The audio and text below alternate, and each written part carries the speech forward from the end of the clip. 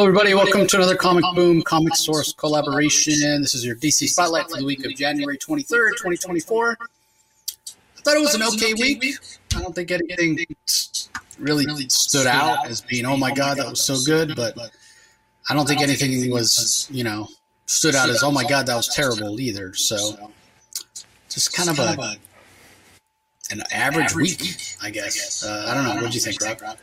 Yeah, I guess nothing really stood out to me. There's maybe some interesting developments in Detective Comics, which we'll talk about, which I thought were kind of interesting and a fun issue for Power Girl, and maybe Brave and Bold had interesting ending for Tom King's remake of the first issue of Batman, or the first altercation between Batman and the Joker. But we'll get into it. We'll talk about it.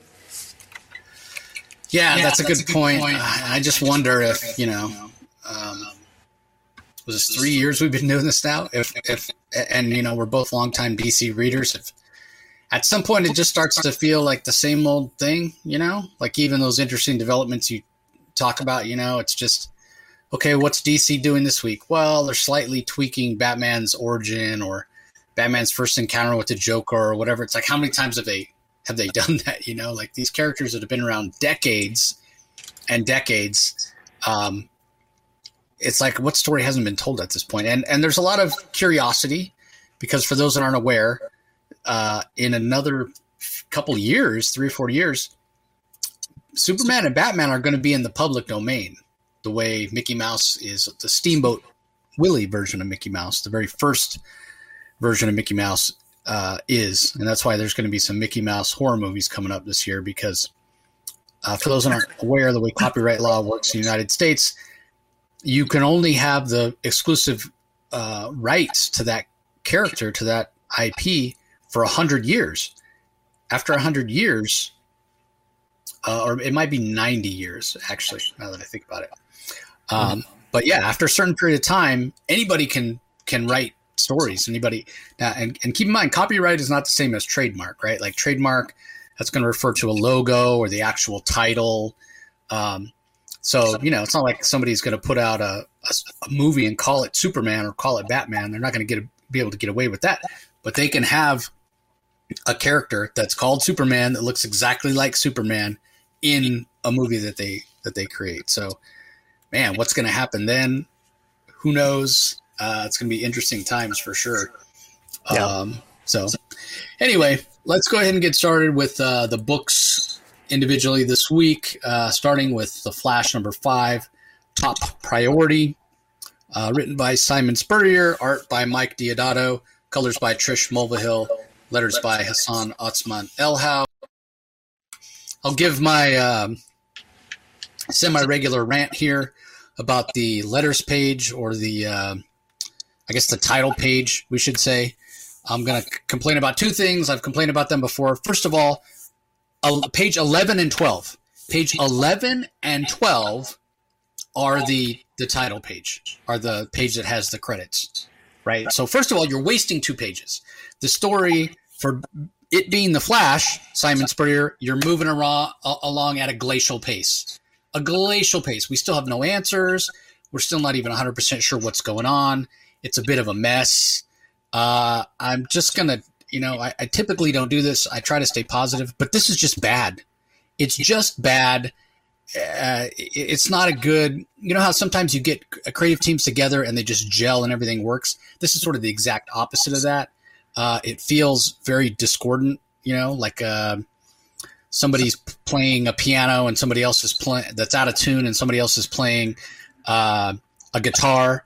And the guitar might be in tune, but the piano's not in tune, but they're playing at in different keys or at a different pace, different rhythm. And it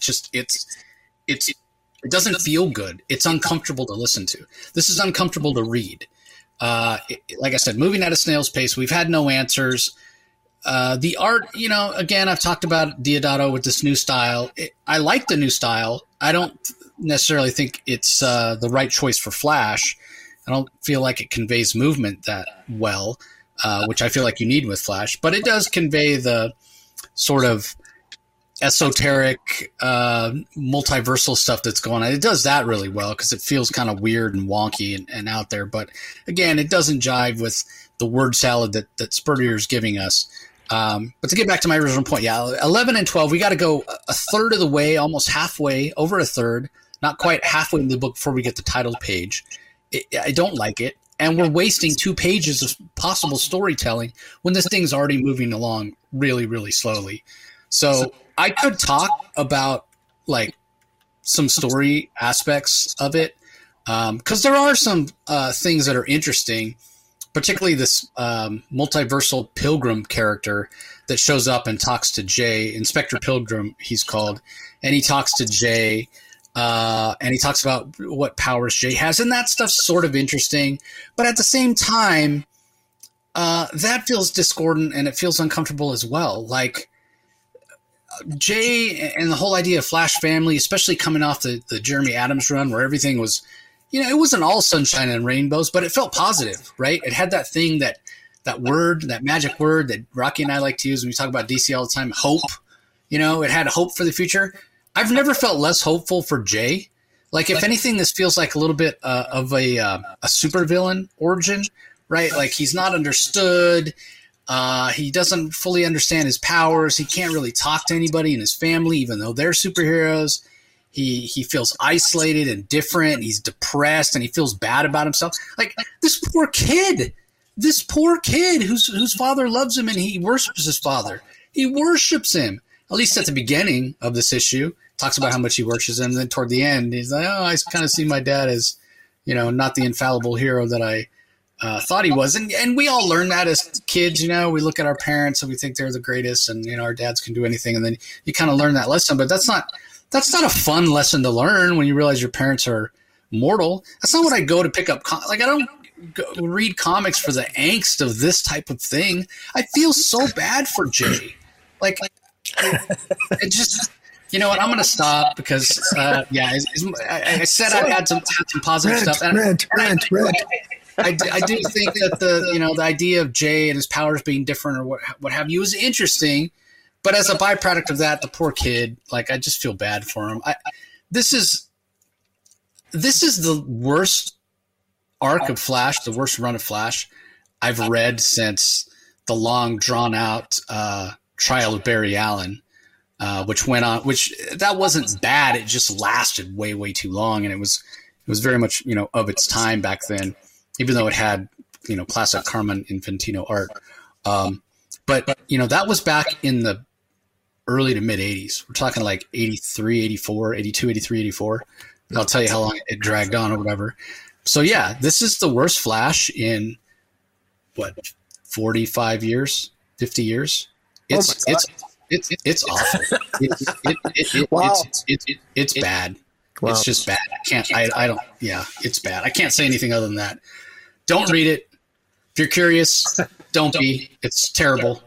Don't waste your time. Don't waste your money. It's just bad. We're 5 issues in and nothing's happened. Like, what's happened? Something's wrong with the Speed Force. And Jay's powers are different than the rest of the speedsters, rest of the Flash family. That's it. I just saved you, 5 times $3.99. Yeah. Well, I have a little bit more. I have a little bit more of a hopeful review. This is actually my favorite issue so far. And admittedly, it's finally arrived probably too late for a lot of readers because it's already issue 5. There's a part of my heart and my sentiment that shares some of your comments. I'm a little bit more hopeful than you, and this is what I pretty much have to choose to focus on and I get more enjoyment out of the issue if I do so, and that is the fact that I do think that. I think that there's aspects of the relationship, this new Inspector Pilgrim and his conversation with Jay West, this young kid who's trying to figure out his powers, which are ever changing and have been sort of evolving even since post Jeremy Adams run. I think there's elements of fun to be had here. And I like this Inspector Pilgrim. He's still an unknown quantity in Inspector Pilgrim. He seems to know more about the future than he lets on. And he basically admits that because there are certain rules that he's got to abide by. And I like that. I sort of like the mystery mystery that Cy Spurrier has planted about Jay West, because he has insane strength. He can ride along and surf along the slipstreams behind other speedsters. He doesn't so much teleport, but he can entangle himself with other speedster conduits. And right now he's connected to his father. So because his father is closest in proximity, he finds himself, he basically can entangle through the Speed Force and locate other speedsters, but he hasn't quite figured that out yet. But whenever he gets emotionally and he gets a little fearful, Jay West, that's why Jay West has been sort of appearing where his dad is. And of course, he has the ability, interestingly enough, apparently to reshape and repurpose the Steel Force almost on instinct, which is very different than what other speedsters can do. As Inspector Pilgrim says, he tells him that he has. Most speedsters have what he calls a linear connection to the Speed Force. Jay West is a little bit more problematic. I think it's interesting. Now, having said all that, what's happening so far is, you're right, something's happening with the Speed Force. We have this uncoiled. The uncoiled seem to be almost like the bad guys that are encouraging a disruption of the Speed Force, and then we have this multiversal police force, or this dimensional police force called the Stillness. And they don't want Wally West and Mr. Terrific to sort of continue to experiment with the Speed Force. And Wally West it's clear that whenever the Speed Force is being used, it's causing damage in other dimensions. And so where Cy Spurrier is going with this is that Jay West is going to be the hero at the end of this story. This kid's going to be the hero because he has the ability to reshape and repurpose the Speed Force. And that might be the Deus Ex Machina ending that'll arise in this story, because the Speed Force, because of the damage the Speed Force is having on other dimensions, somebody's got to reshape and retool it so it causes less damage, and that will likely be Jay West. That's my guess. That seems to be how I read the narrative going forward.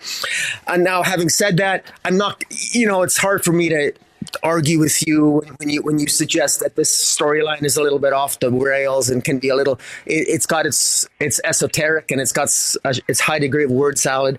But I thought this issue was a little bit better, and I focused more on Jay West's conversation with Inspector Pilgrim, and I liked his conversations with Wally. My criticisms and my frustration is Jay West wasn't truthful with his dad. Wally West hasn't been truthful with Mr. Terrific. Mr. Terrific hasn't been truthful with Wally West. Everybody is keeping secrets while everyone knows that it's potentially multiversal, universal destroying information that they're not sharing with each other. Why isn't Wally West telling Mr. Terrific the truth about what he sees in another dimension and other dimensions? Why isn't Mr. Terrific sharing all his fears to Wally? Why isn't Jay West being more open and honest with his dad? Although you can maybe cut the kid an excuse because he's just a kid. But there are some sort of forced characterizations here that don't quite feel right. But in the overall context, plot-wise, I think the plot's slowly starting to come together. But I fear that a lot of readers may not have the patience to have read this far as we have, and even if they have, they might share your view that sounds like you've given up on it already. Yeah, I mean, we're 5 issues in, and I've got zero answers. And I'm glad you brought it up that everyone's keeping secrets. I dislike stories. That's just a personal thing. I dislike stories where that happens. I think it's lazy writing to do that as kind of a plot device. Oh, this bad thing went wrong because character A didn't tell character B what was going on. Especially when they're characters like father and son, like Wally and Jay, or they're both superheroes working together, like Mr. Terrific and Flash, right? It's like an episode of Brady Bunch or Three's Company, right? Like I can describe every single episode of Three's Company to you right now, right? There's a misunderstanding. And why is there a misunderstanding? Because people don't tell each other the truth. That's just the end of it, right? So I get it. Well, if everybody just opened up and said and was truthful, then you wouldn't have any secrets. You wouldn't have any reason to have the story. Well, again, then it's not a story worth telling. You know what I mean? Like sometimes you really can solve storytelling problems just by handling something that's like so simple, right? Like the whole idea of the Star Wars, to go completely off the rails here, like the first three Star Wars movies, like the whole, and really even the second three, right? Because you could make an argument, and I think even George Lucas has said this, right? It's really the story of Darth Vader, the story of Anakin Skywalker. Guess what? You could solve the whole thing with one simple idea. You just take Anakin aside and you go and you say, "Dude, bros before hoes," and that's it. That's it. Problem solved, right? Like he doesn't go out, save Padma, blah, blah, blah, kill all these people. No, bros before hoes, dude. Hey, guess what, Wally and Jay and Mr. Terrific, whatever, just put all your cards on the table because bad shit's going to happen if you don't. Like these are, it sort of insults the intelligence of the reader, and because you're insulting the intelligence of the characters when you don't have them like tell each other what's going on. You can, like you said, you can excuse it with Jay because he's young. I can't excuse it with Wally. I can't excuse it, especially Mr. Terrific. I mean, this guy's supposed to be one of the smartest people in the DCU. He's not going to tell people what's going on. Makes no sense. Yeah. It's just, again, it's just bad. I could keep picking it apart, but what's the point? I don't waste my time. Next time I probably won't even talk about it. I'll just let you talk about it. I haven't been this bothered or upset by a run in a long time. And I think part of the reason is because there was absolutely no reason to end the previous run. The previous run was selling well. Fans were enjoying it. The writer wanted to stay on. There was no this is the stupidest editorial choice, and that's saying something when you're talking about DC because they make stupid editorial decisions all the time. But I think this is the stupidest editorial choice that DC's made. Well, see, I can't. I was going to go back to Convergence, but I can't go that far back. I can only go back to Night Terrors. Right? Like, I don't know, Rocky, if you've been reading any of the articles that came out about kind of the year-end wrap-up for retailers. There's a number of sites that did them. Comics Beat did one. Sketch did one. Can't remember. There was another one I read. To a man, every retailer railed against Night Terrors about how it took the momentum away from Dawn of DC that was selling well and it didn't sell and it was horrible and whatever. So, yeah, this is the worst choice since Night Terrors, and it kind of spins out of Night Terrors. Before that, I think you got to go back to, like, Convergence. Maybe I'm just forgetting or I'm blocking it out, but this is just awful. I can't say, like, normally it's like, man, I run out of ways to describe how good something is. I've run out of ways to describe how bad this is. That's how bad it is. It's awful. I want to be clear. While I'm disappointed, it's not that bad on my level of badness, this Flash run. It's challenging me. To be honest, the highest compliment I can give the Flash is there were times at the beginning of Ram V's Detective Comics run where I was very critical. But I see I'm beginning to catch on to the plot now, and I'm hoping that Spurrier will turn me around the more issues we get into the Flash, albeit we're at issue 5, but better late than never. So that's the most optimistic thing I can say, and my fingers are crossed. So hey, I'll be happy to eat my words. But I just don't like every issue is worse than the previous. And it's not 100% true. This isn't the worst issue because there are those interesting aspects about Jay that you mentioned, but they come along with the other stuff I was talking about. They're depressing and okay, I got to tell a good story. I'm going to put this little kid through hell, basically. Like it was problematic right from the beginning. He's down in the dark basement of the school, all alone and depressed, whatever. And I'm not going to name any names, but I know other creators that looked at that issue with Jay down in the basement, and they were like, "WTF, man? What is he doing? Like, what are you doing to this poor kid?" I feel like saying one other thing, too, that DC continues to struggle with the ages of all the legacy heroes. Oh, yeah.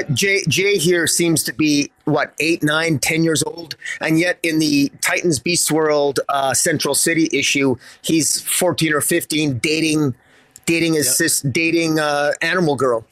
Yeah. There seems to be an inconsistency as to, how old are these kids? DC is so desperate to age up everybody. And I don't know what the hell they're going to do if we get up with this Ultimate DC Universe by the end of the year, which maybe we'll talk about near the end, all the rumors and innuendo coming out, where DC is headed for 2024. But everything is just wonky in terms of age-wise for the new legacy heroes. There seems to be very little consistency from writer to writer. It's like they're told different things. But in any event, that's a side comment. Yeah, and I know Si Spurrier doesn't listen. Well, he might listen to the show. I don't know. If he does listen, I'm sure he's turned this episode off by now. But if in some way, I can get any message to Si Spurrier, it's leave poor Jay West alone. Don't turn him into a villain. This feels like such a supervillain origin to me. Just leave the poor kid alone. You want to mess with a kid, turn him into a villain? Go write Damian Wayne. Leave poor Jay West alone.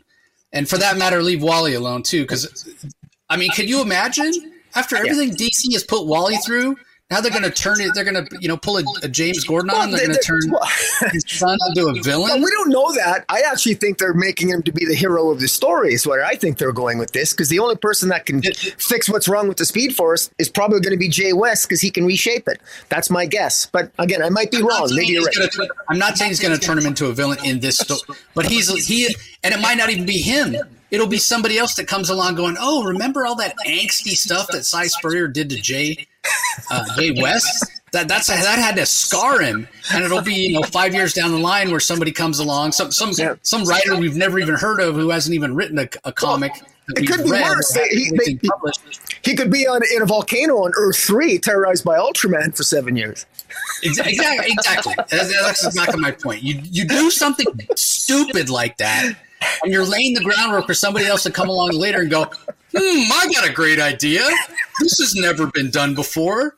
Let's turn the superpower having offspring, son, daughter, whatever, of a beloved DC character into a villain. And look, I got the origin and the reasons why right here. Look at him hiding in the school basement. Look at all this crap he had to put up with, and look at all these feelings of angst, blah, blah, blah. It's like, man, there should be, DC should just have a rule for Wally West is that Wally has suffered enough. It's like Marvel with Daredevil, right? Like they only seem to be happy when they get pitches for these characters where they're just fucking them over constantly. They're never allowed to be happy. Well, Matt Murdock is never, ever allowed to be happy. Ever. We had a happy Flash run. And I know the argument, well, there has to be drama, there has to be tension, there has to be ups and downs, and I get all that, right? But we had that. We had that with Jeremy Adams, but it still had this underlying feeling of hope, and it was happy, and it made you smile. And it wasn't all sunshine and rainbows, like I said, but it wasn't this dark. I'm laying the groundwork for Jay West to be a villain. Anyway, I really am moving on, I promise. Up next, we have Titans Beast World Tour, Star City #1. There's multiple stories in this one, but it's kind of this throughput. So it starts off with the story Like Father. It's written by Joshua Williamson. Art is by Jamal Campbell. Letters by Troy Petrie. And that's basically telling the story of Connor Hawke and Oliver Queen, and they're fighting against these two mad scientist twins who are using the spores to run a bunch of the Beast Boy, the Garo spores. So they've dug up a bunch of bodies. They've infected the corpses with the Garo spores, and now they're trying to figure out how to control these monsters that they've created. So that story is told from the perspective of Oliver Queen, and it ends on a little bit of a cliffhanger, and we're told to be continued in this very issue, which I thought was an interesting choice, I guess. And then we jump to a Red Canary, Black Canary story called Birds of a Feather, which is written by Ryan Parrott. Roger Cruz is the artist, Adriana Lucas on colors, Wes Abbott on letters. It's kind of a run-of-the-mill story here. You got Black Canary, you got Red Canary. They're trying to save people from hurting themselves and trying to capture a bunch of the people infected by the Garo spores, and does show a little bit of Red Canary's inexperience, and it shows Black Canary getting turned in, getting infected, getting turned into a monstrous animal. Of course, it's a canary, but it's kind of hopeful. It does the job. It feels very, very DC, if you will, and the art's pretty solid. Although not as good as I've seen Roger Cruz, like not as good as the art we saw in his Robin series. And then after that, you've got a Robert Venditti story with art by Gavin Guidry. colors by Alex Guermas, letters by Steve Wands. That's the Jungle Society of America, right? Like we had the Jurassic League. Now we've got the Jungle Society of America. And you've basically got Jay Garrick, Flash, and Alan Scott, Green Lantern. And they're infected by the spores. And we've got Huntress. And this is the Huntress that came back in time at the beginning of Justice Society from, different multiverse, and Stargirl and Red Arrow. And they're having to take on these what could be argued as the two most powerful members of the Justice Society.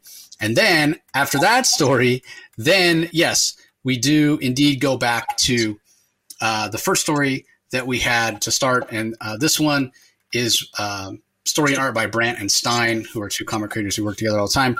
Letters by Frank Savidovic. And it tells the second half of that story. But what's interesting is when we got the first half of the story from Joshua Williamson, it was told from the perspective of Oliver Queen. When Brant and Stein give us the conclusion of the story, it's from the perspective of Connor Hawke, right? So we get to see them in the midst of this adventure. And in the first story, Oliver Queen is worried about his relationship. He doesn't seem to be able to sit down and really have that heart-to-heart with Connor that he feels he needs to. And now we're getting the other side, and Connor's sort of feeling the same way. So it's interesting. As far as the story goes, again, it's nothing special. It's paint by the numbers, as these anthologies sort of are. And the art's really strong, and I appreciate the style and the storytelling. I wish the colors were a little brighter to make it feel a little more traditionally superheroic, because I feel like the colors are right, as opposed to colors for the Jamal Campbell art in the first story. I mean, he's coloring is very much brighter and more vibrant, and so it has a little bit of a different feel. I get it; it doesn't look exactly the same, as different artists, and it is a different perspective of the same adventure. Being told from one side from Oliver Queen, side from Rock, but yeah, I just wish those colors were a little brighter. I think it worked a little better. But anyway, what are your thoughts on these? 4 days? Yeah. So, go ahead. There's not much to say in this issue. This is another, frankly, I mean, its contribution to the main story of Beast World is, I guess, if you're a huge Green Arrow fan, and if you like Green Arrow's relationship with his son Connor, I guess there's not really much development there. It's the same old, same old. They don't really seem to connect very well, but they finally do at the end, and they're gonna go and have further talks with each other and everything else. I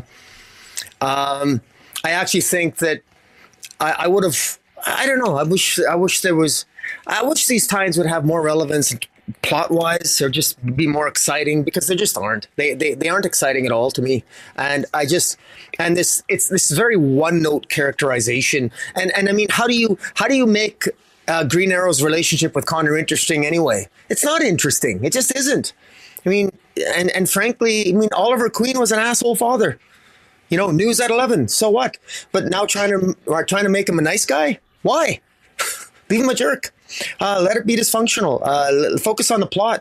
I don't know, but this is a significant miss for me. We got these new characters, these resurrection twins, which are okay. I guess that's sort of quasi interesting.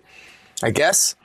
I don't find it all that interesting. And Red Canary, in case people weren't bored to death about this new character, Red Canary, to begin with, who has the worst origin, I think, in the history of DC Comics. Of course, am I engaging in hyperbole? I don't know, actually. This is a woman, Red Canary, who decided to become a superhero when she has a brown belt in karate, and she's buying a guitar in a guitar shop. It's being robbed, and she stops the robber, and then she decides to become Red Canary, and then she happens to walk up to Black Canary, and Black Canary decides that she's going to take on a new Robin-like character. Absolutely asinine origin. But now this is another vain attempt to make Red Canary relevant. So she's walking around in these torn red tights, which, you think she's a hooker working off Fifth Avenue or something. But, she's a superhero. And, and this is her coming into her own, and Black Canary scolding her and what she's doing. I mean, it's kind of comical, and I'm kind of being a dick when I'm talking about it. But I wish the character was more interesting, but Red Canary is not an interesting character. And why does she exist? There's no reason for her to exist other than to give more royalty checks to Joshua Williamson, who came up with this uninteresting character. We have Sin. Sin is being rescued from Themyscira in the pages of Birds of Prey by Black Canary. She's an infinitely more interesting character with a history. Red Canary is a redundancy, and if you want evidence of that, all you got to do is waste the money of the cover price of this particular comic. I don't recommend that people buy this comic. The backup issue, the Jungle Society of America, again, wasted, unnecessary, superfluous. I don't find it to be a contribution. None of these tie-in issues are necessary to enjoy Beast World. They take away from it, in my mind, and I don't think they enhance the narrative at all because. They just are.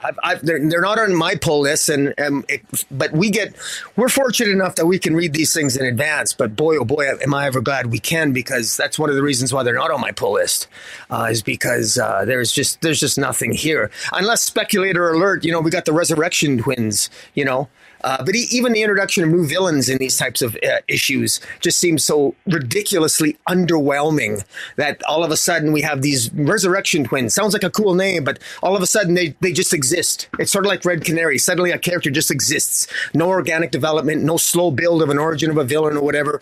I don't know. It just seems frustrating to me. Bring on the Ultimate DC Universe, if there is one.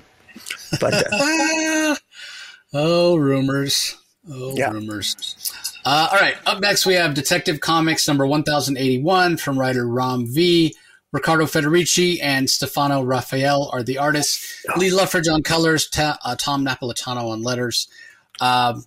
This is the strength here is the art. The art is just gorgeous from Riccardo Federici. We've talked about it before. A lot of people only view him as kind of a cover artist, but he's a very strong storyteller. I will say that I'm not a fan of the Grant Morrison run of Batman. You talk about creating a bunch of characters, but writers, the writers, the creators nowadays, they sure like to go back, and it's not that far back that Morrison was on it. It was maybe 15 years ago. He was actually. I want to say no. I guess with the New 52 was when he came off, but that was 2011. So yeah, 15 to 20 years ago, Morrison's Batman or whatever, not that long ago. But he created a bunch of characters, and we've seen, or he brought characters from the Golden Age kind of back into the fore, into modern times, like Zur-En-Arrh, like the character we have show up here, Dr. Hurt. Is it Dr. Hurt? Yeah. I want to say Dr. Payne, but yeah, Dr. Hurt. Again, somebody way back in the day from the Golden Age that he brought to the fore. And now I guess, there are a lot of creators that love that Morrison run and think Morrison's just the bee's knees. And so they're going to go and mine that stuff. And, that's fine. I didn't lose any interest in the story, or it wasn't worse for having this Dr. Hurt in here. But it is a little esoteric, and it is a little slow paced. I get that, but it's enjoyable. And for me, the biggest thing is the art. The art is just so fantastic. I almost don't care what's happening in the story because I just get to look at this gorgeous art from Federici. Interspersed in this, and here's the thing, right? Like, this is a perfect example of why you don't need backups. It's a perfect example. So I feel like in the past, this would have been a backup story with the question, going around and doing an investigation and trying to find out who killed, one of her detectives. Because the questions were named Montoya, the commissioner of Gotham City Police Department. And so she's going around. She feels bad. She ordered this detective to go and do something. The detective didn't want to do it. He knew it was dangerous, but he followed orders and he got killed. And so she feels guilty. And so rather than having this as the backup story, it ties in with what's going on with the main story. So why not just every couple pages, we check in on the question. It's great. It's perfect. This is how it should be. This is how comics used to be back in the day when you had, plot A, subplot B, subplot C. It's the way it should be. The problem is a lot of times these backups are so superfluous and so not needed and don't have anything at all to do with the main story. There's no reason to have it in there. You would just be confusing people. If you turn the page and it was this completely different story that didn't have anything to do with it. So my argument would be, well, then don't have it in the book if it doesn't have anything to do with it. This is not an anthology title. This is Detective Comics. But that's not the case here. It is Renee Montoya searching around. Those are the pages that are by Raphael as opposed to Federici.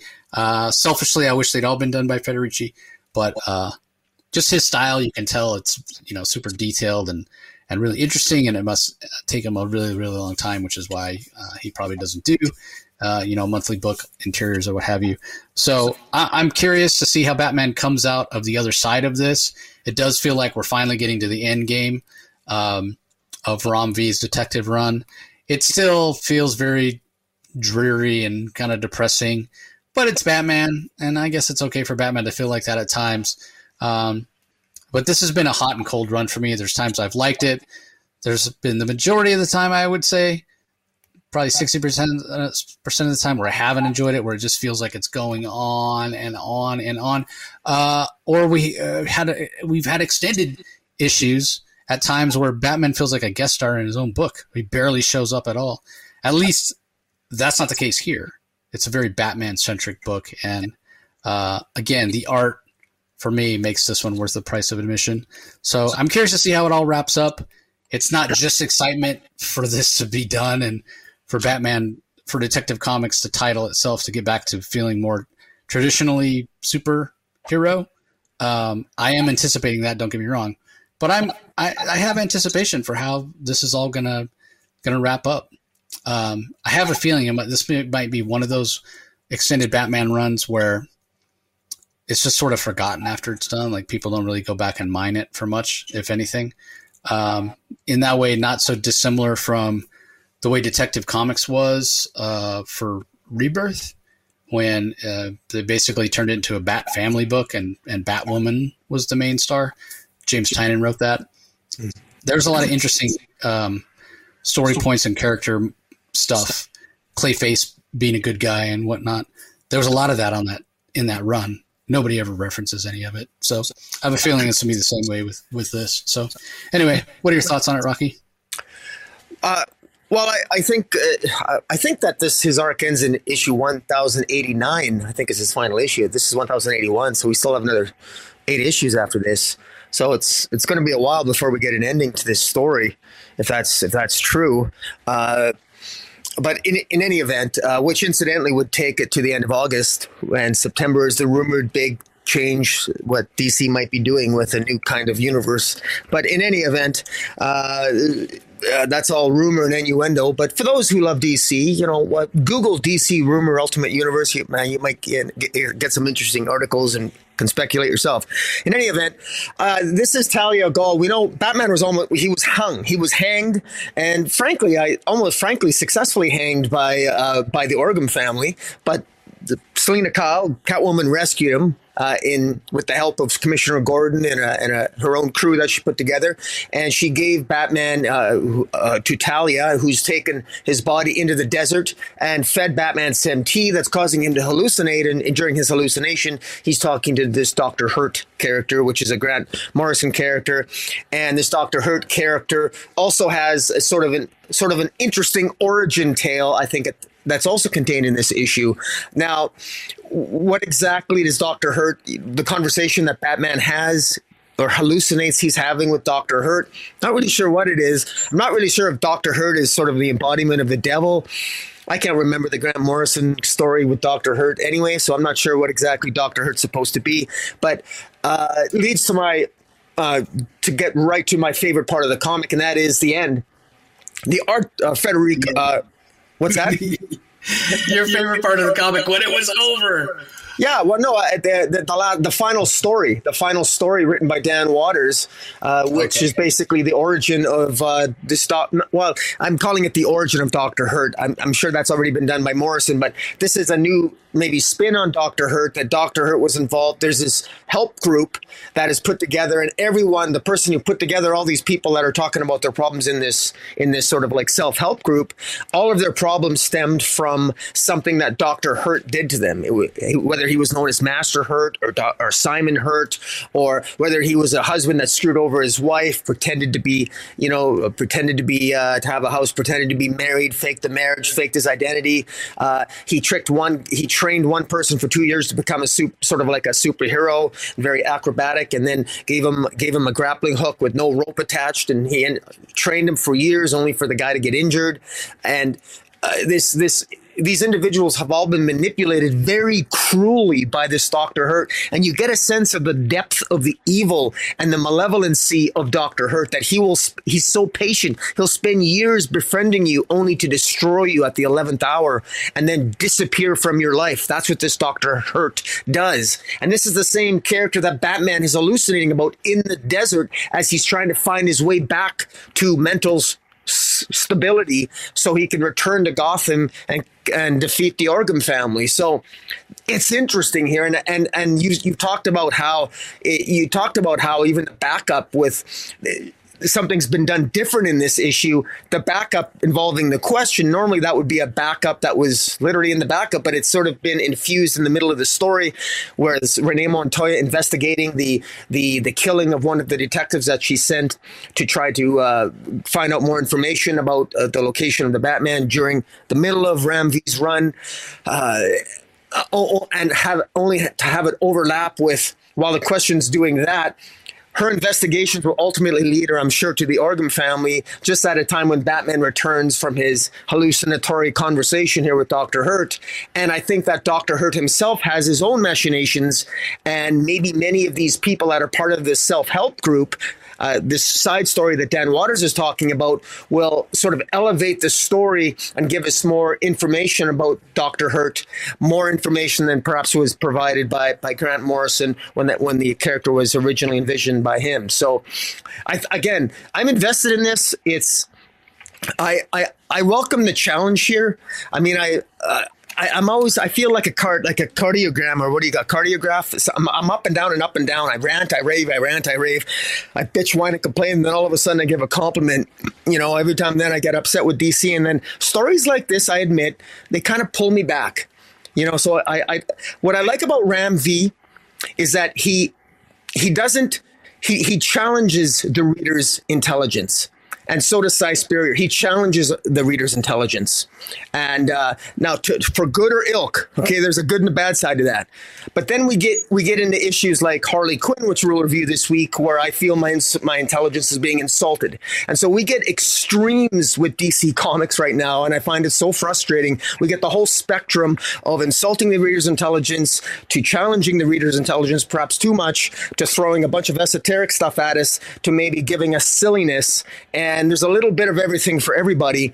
And so I think maybe I think you and I, Jace, I think in some sense we punish ourselves by reviewing everything or attempting to, because I don't think everything is really written for us. And sometimes I got to remind myself that DC, being a large publishing company, they're trying maybe to cater to many different viewpoints and sensibilities, because they don't all hit with me. But this Detective Comics does hit with me, and I'm enjoying it. And I'm really curious to know this Dr. Hurt. I'm interested in know more about him now that we've been sort of reintroduced to him from Grant Morrison. Yeah, I wasn't about to go back and read the Grant Morrison Dr. Hurt issues, because knowing Morrison, it spreads out quite a bit. But, I was curious. I Googled it. I was like, Dr. Hurt, DC Comics. That's when I found out, Morrison was the one that pulled him from the Golden Age. When he showed up the first time, his name is Thomas Wayne. He looks like Batman's father, but he's like a distant cousin, apparently, that just has the same name. And when he showed up the first time, way back in the Golden Age, I think it was, he wasn't necessarily he was this mysterious figure. He wasn't really a bad guy. Wasn't really a good guy, whatever.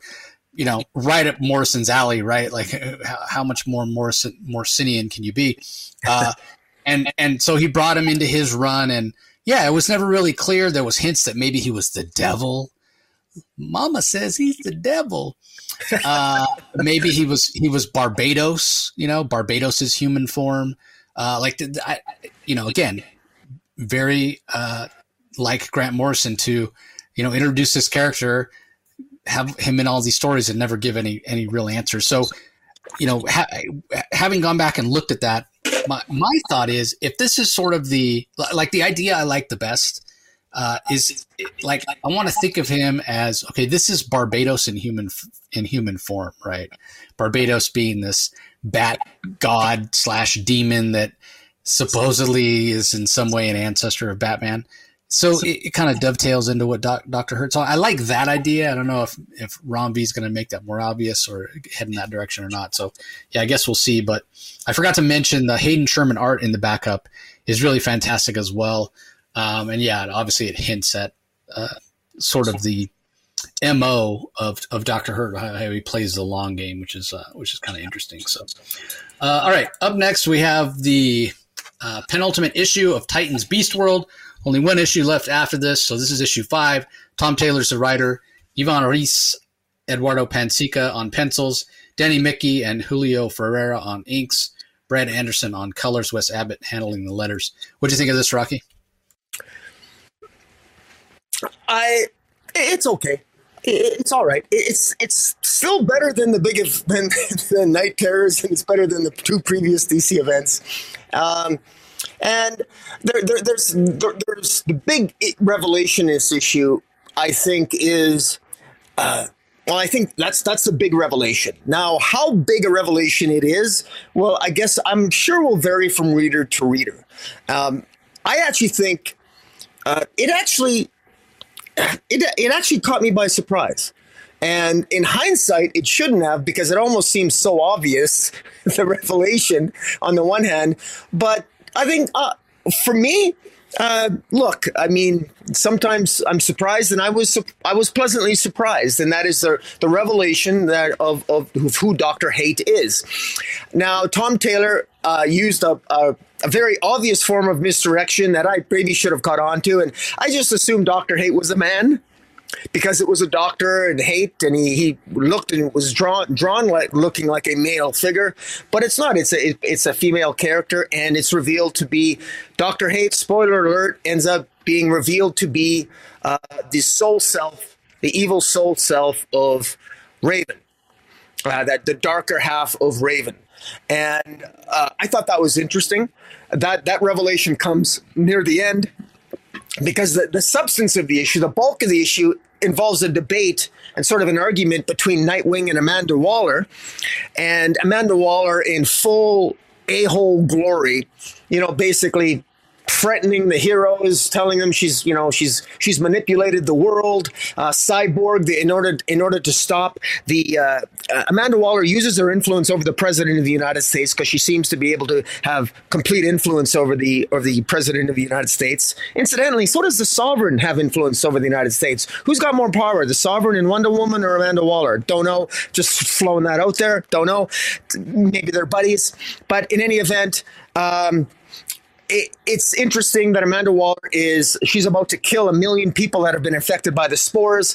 The Titans want to prevent that from happening. In order to do that, Cyborg needs to take over essentially the military-industrial complex in order to prevent missiles and weapons being used by the various governments all around the world. Of course, the moment Cyborg does that, you're obviously going to piss off all the governments of the world, and you're going to further the propaganda that Amanda Waller has been pushing at the United Nations and the world, that the heroes are the villains. They're the ones that are at fault for all of this. And so while that's happening, Raven comes in. She gets very upset. She takes out her anger on Amanda Waller. And Nightwing takes out Peacemaker. There's a lot of great action sequences here. Kudos to the artist, to Ivan Reis and Eduardo Pansica. I mean, Pansica, they combine their artistic talents to do a really good job on the issue. Visually, I think it flows very well. It flows well enough that I didn't really. it felt consistent. I felt like I was reading one cohesive, artistically, beautifully drawn story, and it did feel like it was paced well and flowed well. And I thought it was a little bit. Tom Taylor seems to have this habit lately of just somehow just so almost too conveniently wrapping up these when I think the plot is complex, all of a sudden it becomes so simple, and it doesn't become complex because Amanda Waller is doing all this manipulating, and yet at the end I have an unfortunate tendency to believe that it's just gonna be Amanda Waller being defeated, and then all is going to be all wrapped up. And at the end here, even the revelation that Raven's soul self is Dr. Hate, well, that's interesting, I guess. But what's going to come of it? What's going to be the ramifications of that? Now, having read to the end of issue 6, like you have, it's an interesting ramification of what the flow from what the outcome will be here. A ramification that will likely play in and have significant ramifications into 2024. So I will say for those. And I'm not spoiling anything. I will say that this issue, why I spoiled it, we're not spoiling issue 6, which is the final issue of Beast World, other than to say that the ramifications of this event might have more interesting revelations farther down the line as it pertains to the Titans and the larger DC universe proper. So in that respect, I think that there will be legitimate consequences from this event, as opposed to what Night Terrors was, which was a complete waste of paper, and so at least we're going to get that. So I enjoyed this issue. I personally was surprised by the revelation. I don't know about you. Yeah, I didn't see it coming either. And yeah, I talked about it before. I generally try not to read ahead. It doesn't. I mean, first of all, I feel like whenever I say that, I've read a comic that comes out, a month from now because it's already in the press preview area. It's kind of like we're flexing, like we're bragging, like, humble brag. Oh, I have access, blah, blah, blah. So I don't like to read ahead so that first of all, I feel like it influences my critique of, prior issues because I know what's going to happen. So I try not to do it. Also the whole humble brag thing. I don't like to do it. I like to just kind of read it a couple days before it comes out. But yeah, I mean, credit to Tom Taylor for how interested I was in the story as it was developing. I was like, oh, I gotta go read the next one. And so, yeah, I was curious. And I went and I checked it out. I also was surprised. I did not expect this to be the demonic version of Raven. I have a mixed feelings about it being that. Like, okay, interesting. He is writing Titans. This is a Titans centric event. So it does make sense to have the villain, have to do with Raven and obviously with Garfield becoming Garo and their relationship. Again, this makes sense in terms of, hey, where are we going to focus? Is this the year of Raven at DC or what have you? And, the Titans, it does feel a little bit like, DC is trying to get a little bit of new readership on board with, the Tiny Titans cartoon and Teen Titans Go and whatever. And now, hey, the Titans are the big hitters in the DC universe. Come jump on, join, become a regular comic reader, what have you. So, I don't begrudge them. They don't market the right way. No comic book publisher does. None of them even have a marketing budget anymore for comics anyway.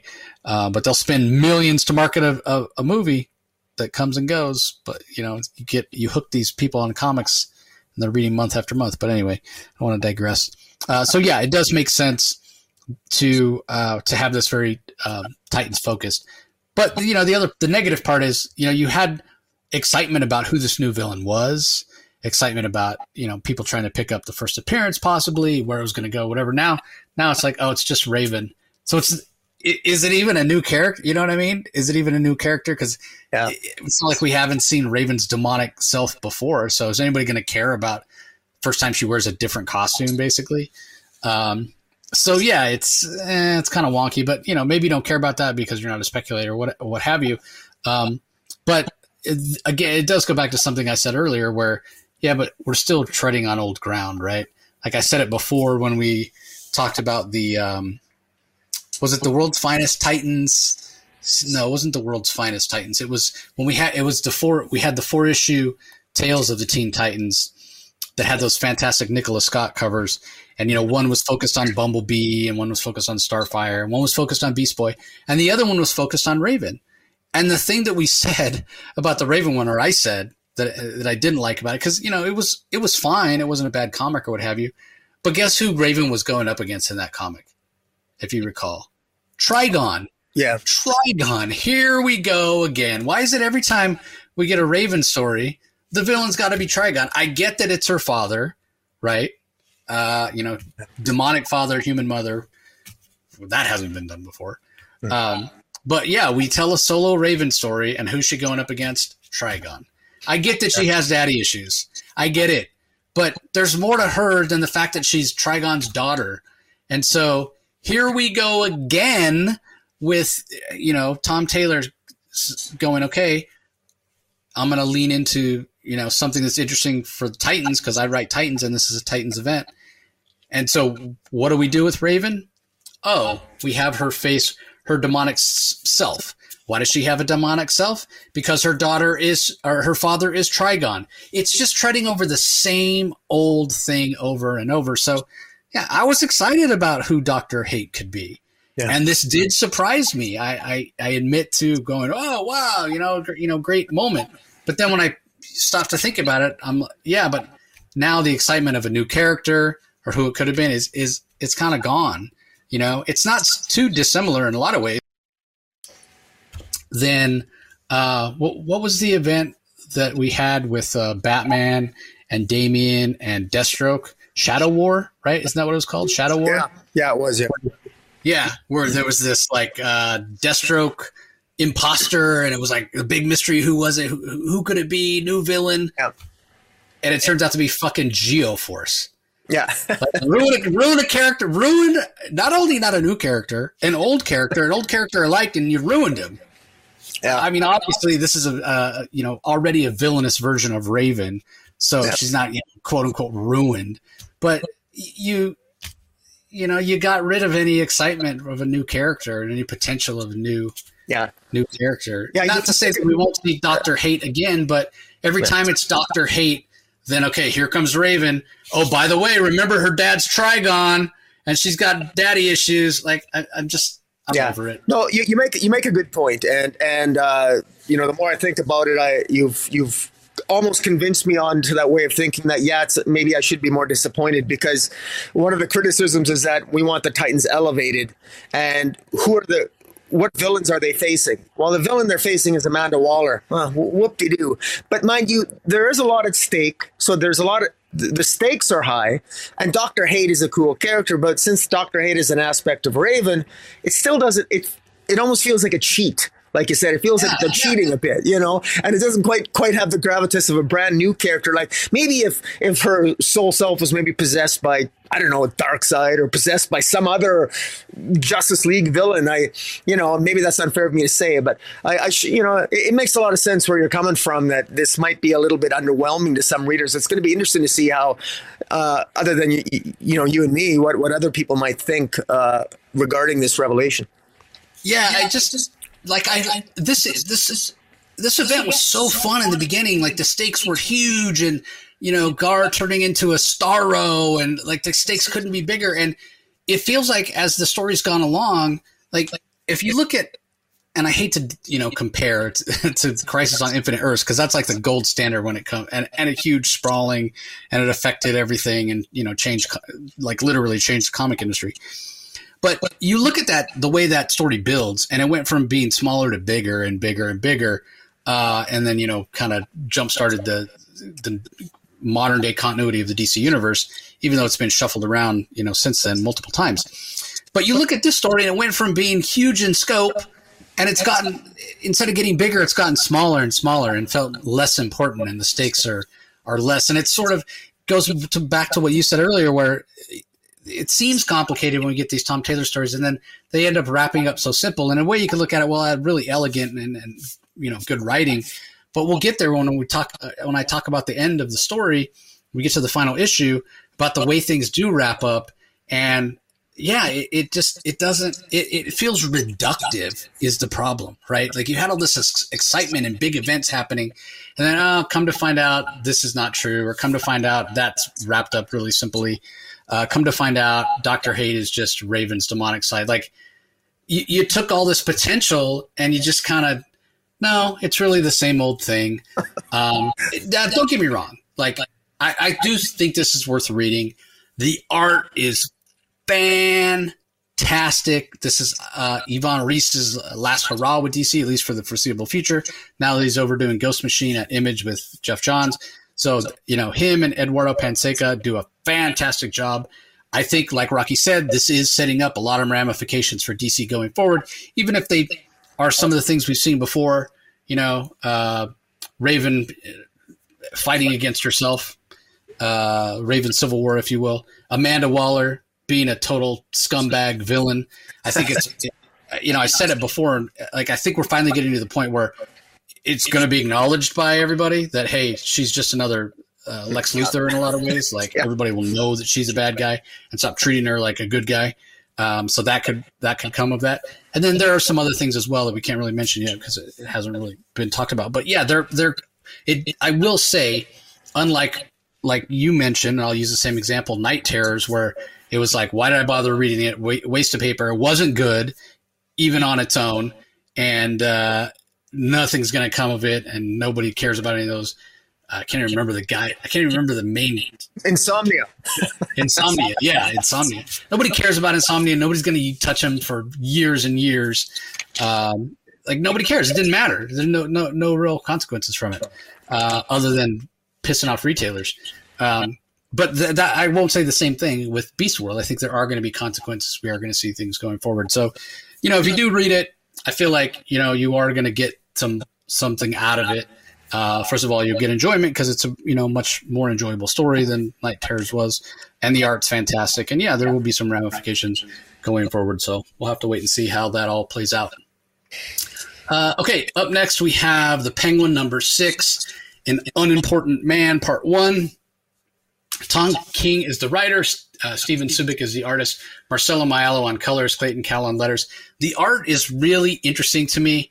We saw Steven Subic do the art on the Riddler Year One. I think that's what it was called. Yeah, Riddler Year One series.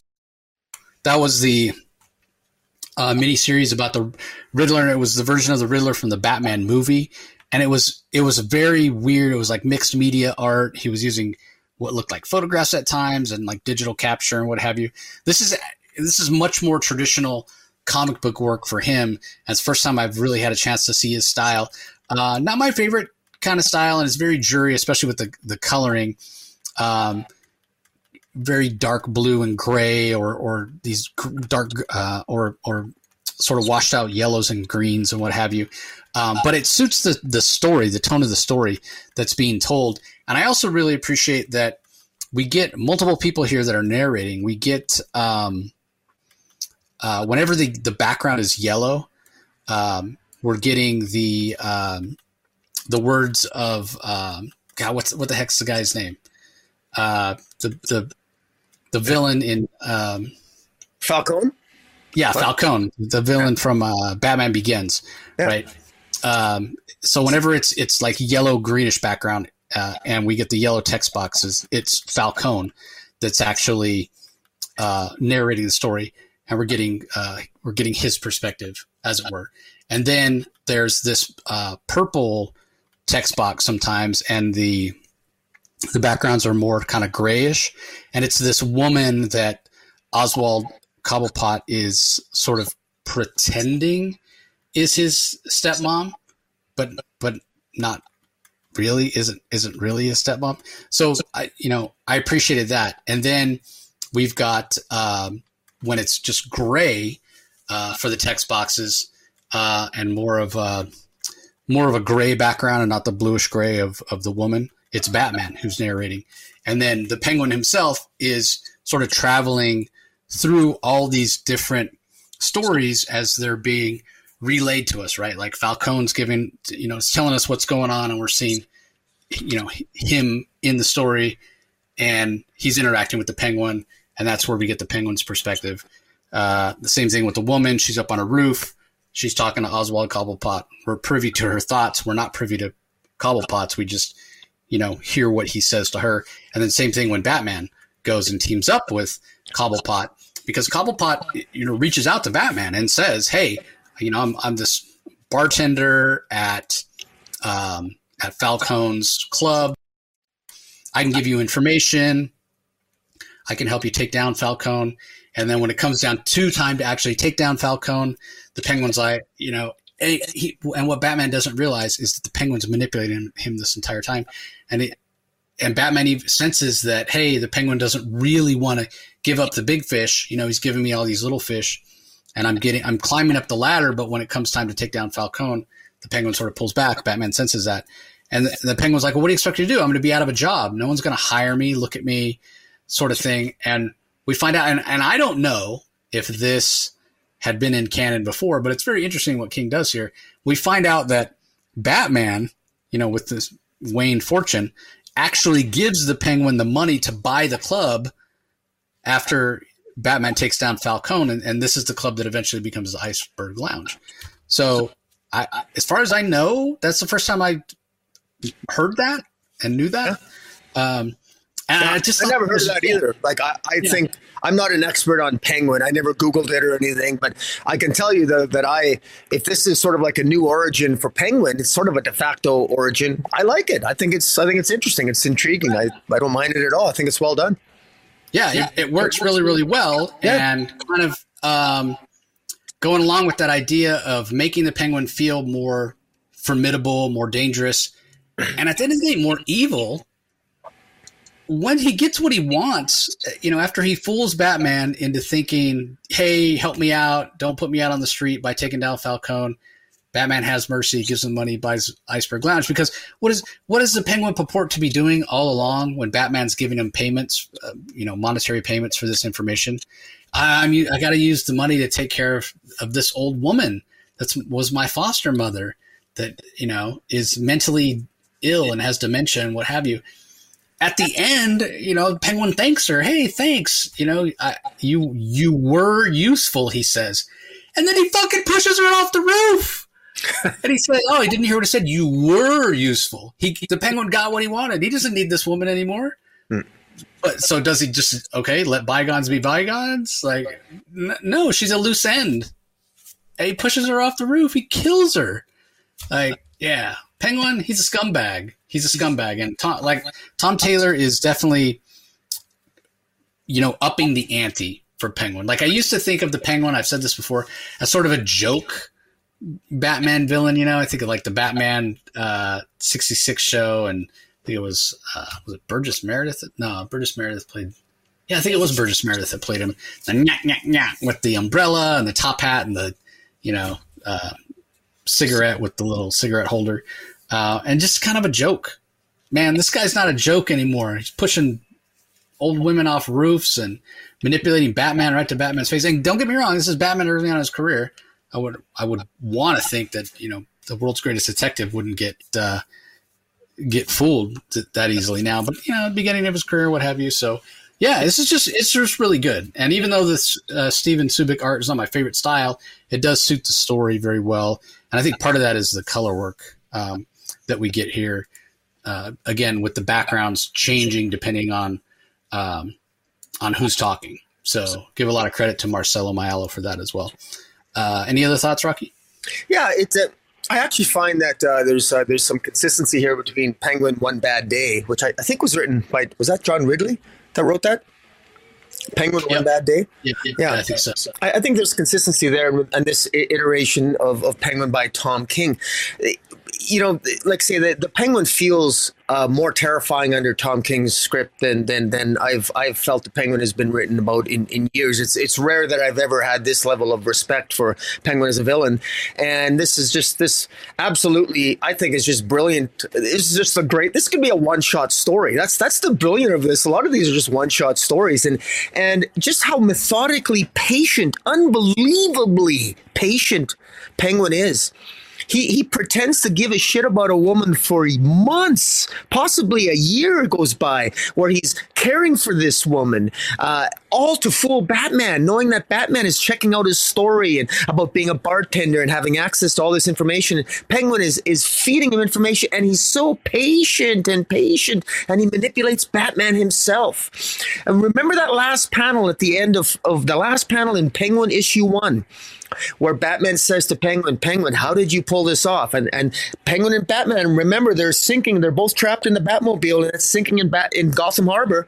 And Batman is saying, we don't know how they get there. We don't know how Batman and Penguin end up in that Batmobile. But Batman says to him, Penguin, how did you pull this off? Well, we're starting to see just how brilliant through these first 6 issues so far Penguin is. He's putting together a team. He's put together a hell of a team so far. He's prepared to even risk his own life by pissing off his ex-wife like he did a couple issues back. He's put together a powerful team with the assassin from last issue and the 4th of July and the earlier issues, all to get his power back, and even seeing his origins now as Penguin, how he manipulated Batman just to gain a foothold. And it was, it's the Buddhists have an expression, the bucket fills drop by drop. And you never know when your bucket is full, but you never know. All of a sudden, you got a full bucket of water, and it was empty at one point. That reminds me of the Penguin. He's one of those guys. He's that 400-pound fat 4-foot bartender that people laugh at and point at. No one would guess that in a year's time, that guy's going to be the owner of the Iceberg Lounge and one of Gotham City's most powerful mafiosos.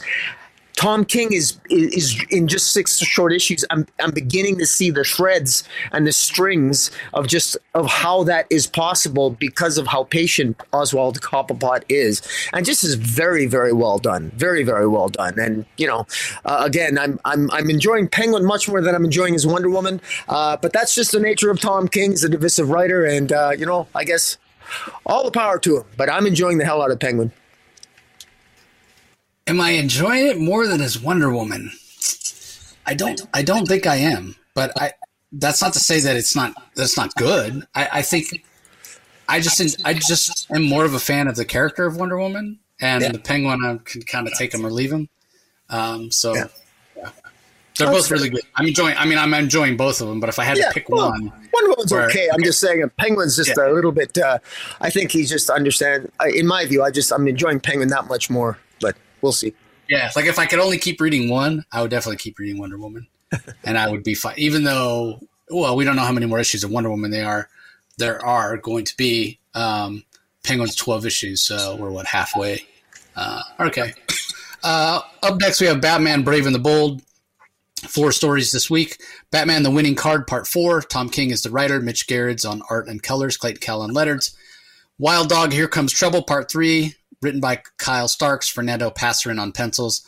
Auclair Albert and Wade Von Graubiger handle the inks. Matt Herms on colors, Rob Lee on letters. Aquaman Communion, Part 3. Gabriel Hardman, writer and artist. Matt Hollinsworth on colors, Simon Bull on letters. And finally, Nor is the Batman. Bruno Redondo, story and art. Wes Abbott on letters.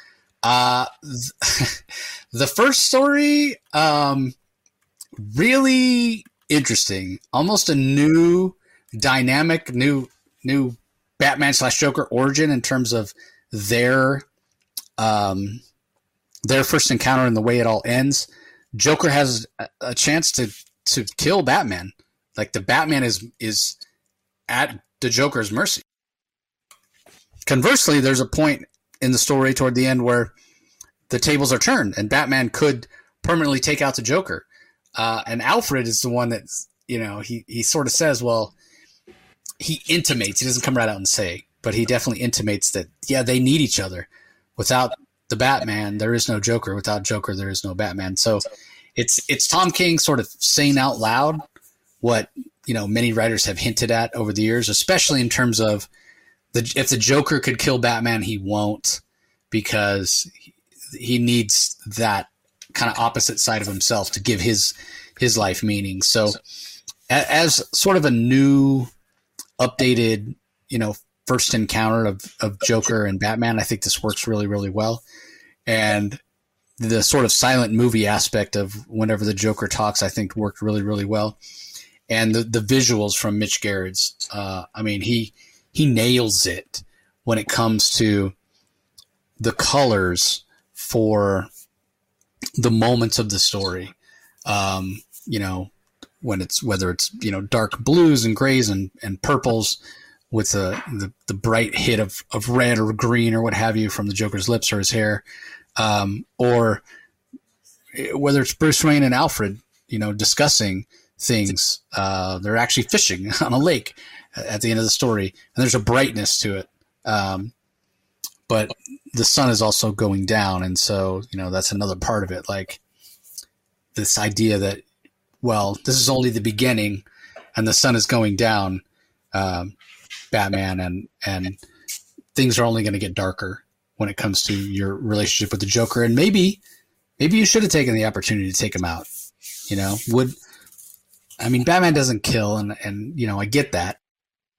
At least not the modern Batman.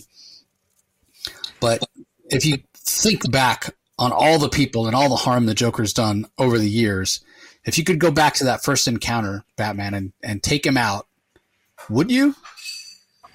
I mean, I think it would be hard to argue in the real world that wouldn't be something you would do. It's kind of like that dilemma, that moral dilemma, that question that's always, I feel like, talked about in every philosophy 101 class in college. If you could go back and kill Hitler, would you do it? Because that's what we're talking about here. We're talking about pure evil. This was fantastic. I do wish, obviously, that it came out in a more timely fashion. I understand how hard Tom King and Mitch Gerads work on these things, but again, it's up to DC. Like, you should have waited until 3 of these 4 parts were in the can before you even released the first issue, and that would have given 3 months to do the last one.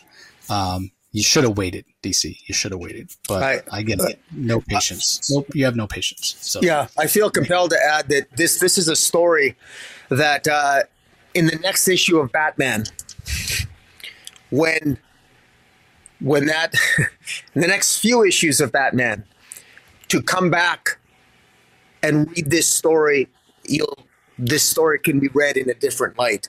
Because for Joker Year One, the Joker Year One storyline playing out by Chip Zdarsky, there's you can avoid spoilers online, obviously, and but I can tell you that this is consistent with Chip Zdarsky's Joker Year One, I believe, for good or ilk. And so it's interesting. I think that the story itself, I think it does its job. It as you said, Jace, this idea that the Batman and Joker are like yin and yang. It's like the black and the white, 2 sides of a coin. The good and the evil, the good, the bad, and what have you. And the fact that they both have an opportunity here to kill each other, and neither one of them takes it. And at the end here, I love the ending, how Batman is talking to Joker when he's in the cell, and they both sort of acknowledge that reality. and the Joker even at one point calls Batman insane. And so they both, when you think of it, if you exist on 2 ends of a spectrum, if you've got somebody who's good on one end of a spectrum and someone who's insane and evil on the other end of a spectrum, you both might, in your own twisted kind of way, view the other side as being insane because you're so intractable in your own state of mind. And that's sort of like how the Batman and Joker, how their relationship is. There's an interesting conversation at the end between Brute and between a fellow billionaire of Gotham, this Brute character, and Bruce Wayne. And you recall in the first issue, Batman asked, as Bruce Wayne, he impersonated Brute because he wanted to lure the Joker, and it actually saved Brute's life, but he wanted to impersonate Brute in Brute's household in luring the Joker. And Brute and the manner in which Bruce he needed to be Bruce Wayne to convince Brute to let him sort of take on the role of attracting the Joker. And Brute tells him in this, Brute arrogantly tells Bruce Wayne that, Gotham is a city of monsters, and who the hell are you? You're just Bruce Wayne, because Bruce's ego got the best of him, and he wants to put Bruce Wayne in his place because Bruce Wayne isn't like him, and you can tell it's this one-upmanship between two billionaires of Gotham, and the last panel showing. The last panel of that page showing Bruce Wayne looking at him, giving him that Batman eye. I thought it was very well done by Mitch Gerads. Just absolutely, just fantastic. And of course, the final bit where the Joker just the way Tom King ends it. My Batman, brave and bold. We're going to have such a grand time together, aren't we? And knowing that's the first time they interact with each other is interesting. But also knowing Joker Year One and the story that will play out by Chip Zdarsky, the Joker Year One, which takes place before this. I think there's consistency between the storylines, and that will play out in the pages of Batman. So people, pick up the next story arc in Batman by Chip Zdarsky.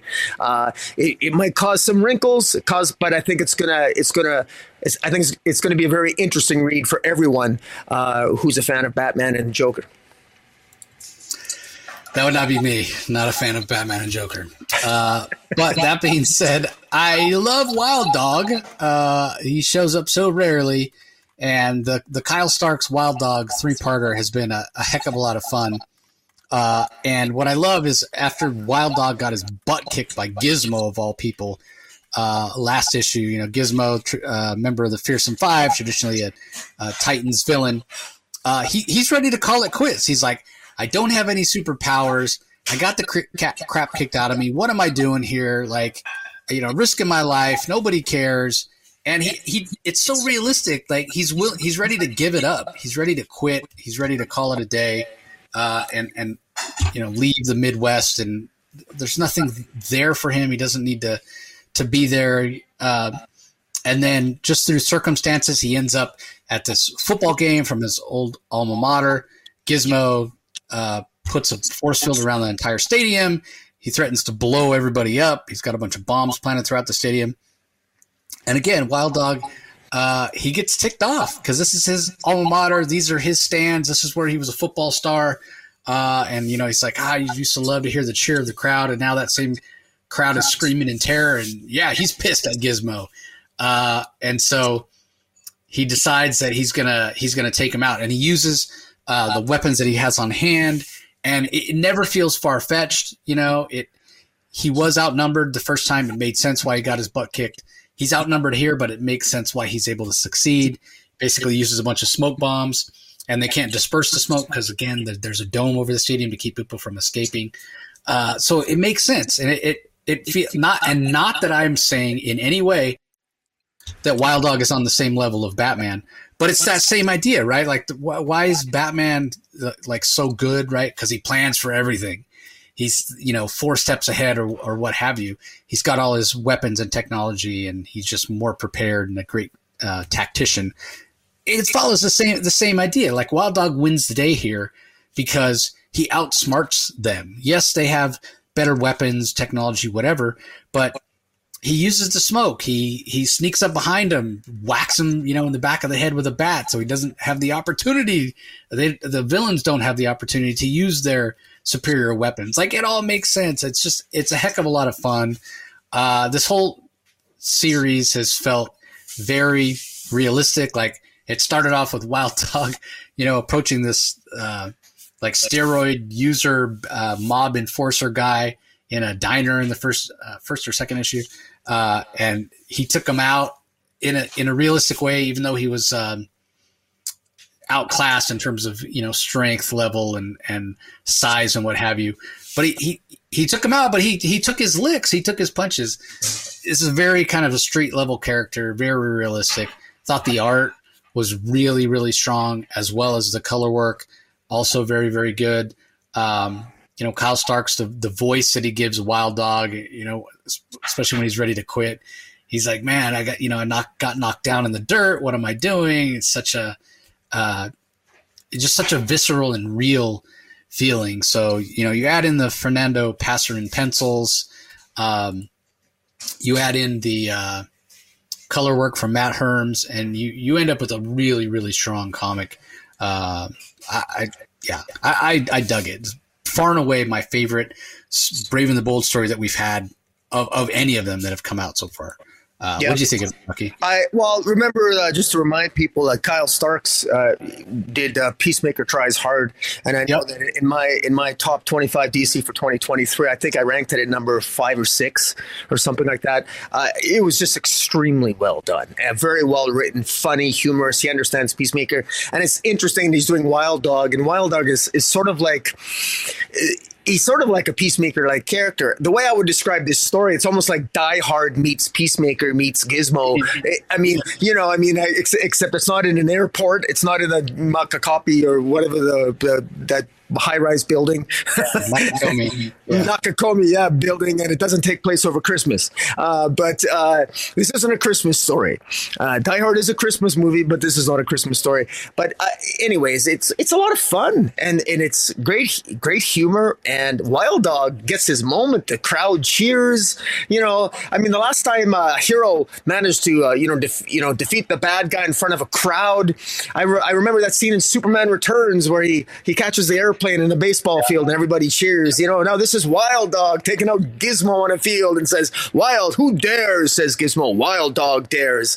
It takes away. There's just some fun moments here. This is really, give Kyle Starks more work, because this guy understands these characters, and admittedly, obviously, Wild Dog and Peacemaker are similar characters with sort of similar, probably, character dispositions. But give Kyle, and I'd be really curious, give Kyle another character, maybe different, because he seems to do his homework and he seems to have a lot of fun writing his stories, and that fun comes through. And so I'd like to see him write some more DC characters to see what else he has up his arsenal, so to speak. And, maybe give him, I don't know. I can't, so I won't speculate, but give him any title. Speculate. I was going to ask. Let's say he's going to. I was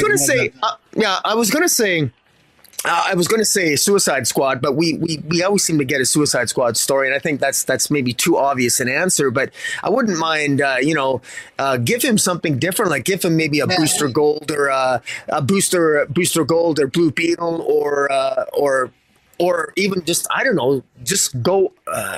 Even give him a team. Give him a Titans, or give him a something different. Give him a Stormwatch, or give him or even a Wildcats. This guy seems to have a lot of fun, and there's a clarity to his storytelling that I like. It's easy to catch on to.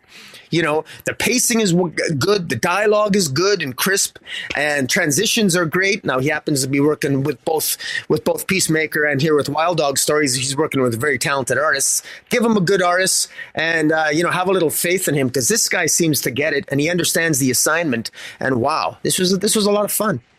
Yeah, I feel like Suicide Squad. Yeah, that's probably, but that's like the obvious choice. Yeah, and a lot of those are kind of tangential. Give him Crime Syndicate. Give him that. Yeah, you could do that as well. But again, you're like, I'm saying, let's put this guy on an A-list character, right? Like, so if he had to write somebody from the Justice League, right? So Superman, Batman, Wonder Woman, Green Lantern, Flash, Hawkman, Martian Manhunter, Aquaman, Green Arrow. Who? Yeah, I think of those, who'd you? Like, he's going to be on a main character. Wow. Who would you give him? Jeez. Well, if I had to be somebody from the Justice League, I'd probably maybe go with I would like to see him write Guy Gardner. That would be kind of cool. Yeah. Okay. I think he'd have a lot of fun with Guy Gardner, because he's got the humor down, and he seems to, I think, I'd go with Guy Gardner. Yeah. Yeah, I want him on Hawkman. I think, like, my first. That's a good one too. That's a good choice too. Yeah. My first thought was Green Lantern, Hal Jordan, for sure. But I'm like, you know what though? I like my Hal a little more straight laced. But Hawkman, I would argue that Hawkman is the most similar to Peacemaker and Wild Dog. He's got that streak of violence in him. So, I'd love to see Kyle Starks on a Hawkman book for sure. Anyway, the Aquaman Communion story, Gabriel Hardman, writer and artist, Matt Hollingsworth on colors, Simon Bowling on Letters. It's okay. It feels very paint by the numbers. We had some. It definitely followed, arc 1, arc 2, arc 3, right? Like very traditional storytelling here from Gabriel Hardman. First part was all set up. Second was the explanation of what's going on. Now the third one is just, okay, Aquaman goes to Gorilla City. He manages to meet with Solvar. He says, hey, Solvar, this is going on. You don't have to believe me. Look in my mind. You'll see. Okay, it's going on. I believe you. Hey, let's get all the gorillas and go to the place and save the day. And that's kind of what happened. So it wasn't bad by any stretch, but it also wasn't really memorable. The art from Hardman and the visual storytelling is the strength of the story. But in terms of, something I'm going to remember, a few months from now, this is not it. So anything to add, Rocky? Not really. I mean, it's not Gabriel Hardman's fault that I'm just, most of the time Aquaman just doesn't, it's not a story that usually, it's not a character that I'm normally drawn to. But Aquaman's one of those characters that whenever he's written well, it surprises me. And usually it's a writer I got to give high compliments to. And that's happened before. With Aquaman, like whether it's Peter David or I didn't even mind Kelly Sue DeConnick's Aquaman run, to be honest. I actually enjoyed that. But, it's not an insult. It's just Aquaman is a character that I don't know. It's just a character that is so hit and miss with me. And this is not bad. I just, I don't know. I don't know. It's just, I would maybe put Kyle Starks on Aquaman. If he could make me an Aquaman fan, a long-term Aquaman fan, that would be a feat. But no one's been able to do that, including Gabriel Hardman. But that's not an insult. That's just a challenge that no one's been able to overcome. Yeah, Aquaman definitely doesn't have a sense of humor. Never has. So maybe that's what he needs to make him work. Who knows? Yeah. The last story by Bruno Redondo, Black and White, Nor is the Batman. I sort of didn't get the point of this story. Like, don't get me wrong, I'm a Bruno Redondo fan. I love the guy. The art here, it's black and white, but it's still very, very good. It's Batman early on in his career. But I sort of don't get the point. Like, he's going after the Joker and he falls and spends weeks in having to recover from injuries. So he's unconscious for 2 days. I don't know. And he gets his grappling gun for the first time. Okay. Yeah. I don't know what else to say. Like, that's all that happens. Like, he meets with Jim Gordon. He fights with Joker and they both fall off a roof. He's badly injured. Lucius Fox shows up with a grappling gun. Okay. If you think that's a Batman story, you're right. Because here it is. The visual storytelling, again, strong. The art's absolutely fantastic, but this feels incomplete. Incomplete. Where's the other half of my story? I don't know. Kind of weird. It's funny. This story is, again, it's the first time Batman uses a grappling gun, and guess what? Surprise, surprise, he gets really badly injured. And it's funny that I laughed out loud that the final words of this story is it's narrated, by Alfred, and he says, "No man is an island, nor is the Batman." And Bruce Wayne's sitting there, and his thumbs are all bandaged, his fingers are bandaged up, his arm is bust, and his head's bandaged up. And I'm thinking to myself, when he says, "No man is an island, nor is Batman," no, Batman is an island. Batman has had repeated injury after injury after injury. If Batman is an island, he's been sunk, and he's an island that can't be sunk, and he is really indestructible. It's hilarious how many injuries this guy has come back from again and again and again and again and again. Batman's an island. I don't care what anybody says. Batman's the island from Lost. Yeah, exactly. It doesn't make any sense how he can have injury after injury and still fight. But it's Batman. It doesn't matter how much you prepare. If your body is destroyed, you can, you forget about preparation. But Batman always heals. I mean. That's the real impressive thing about Batman is his healing factor. He's not supposed to be Wolverine, but apparently he's got the same healing factor. But nobody actually, it's no one's saying the quiet part out loud. But maybe that could be like a new secret origin for Batman. He's actually had superpowers all along. I would believe that. But yeah, well, look at the way he gets his ass whooped by aliens in Batman Off-World. That's right. Jason Aaron. Like, dude, no, you don't get up from that. I don't care that you have like the best or strongest strength of will of any human that's ever existed. When your body's broken, it doesn't respond. Like, yeah. Anyway, he also jumped from the moon, so enough said. Let's move on. So, speaking of books that aren't for Rocky, Harley Quinn 36 is up next. Tinny Howard on script, Sweeney Boo handles the art and color, Steve Wands on letters. We saw last time that the Brothers Eye are actually the big bads of the story. They've taken over Lady Quark and her husband. The multiversal intelligent versions of Bud and Lou, Harley's two hyenas, are helping keep them at bay, along with the multiversal detective Lux, who's been sort of a sidekick to Harley this whole time. So they're trying to figure out what's going on. They're trying to figure out what these guys want. Ultimately, Lux convinces Harley to, after rescuing Kevin, who's lost in the multiverse, convinces Harley to go back to Earth and her Earth, Earth Prime. And Harley's worry is that, no, I don't want to, attract these Brothers Eye to Earth because it's just going to hurt a lot of people. We need to find a way to defeat him. And Lux's argument is, but that's where the greatest heroes in all the multiverse reside, is on Earth Prime, and they love you and they'll help you and what have you. So Harley agrees. They go back to Earth Prime. Lux immediately starts calling all the heroes, asking for help, and everybody's busy. Nobody's answering their phone. And there is kind of a funny line at one point where Lux says, after every crisis, these heroes change their phone number. And then I can't get a hold of anybody, and I took that as sort of an analog to, after every crisis, they change the number of the book and everybody gets a new restart at number one kind of thing.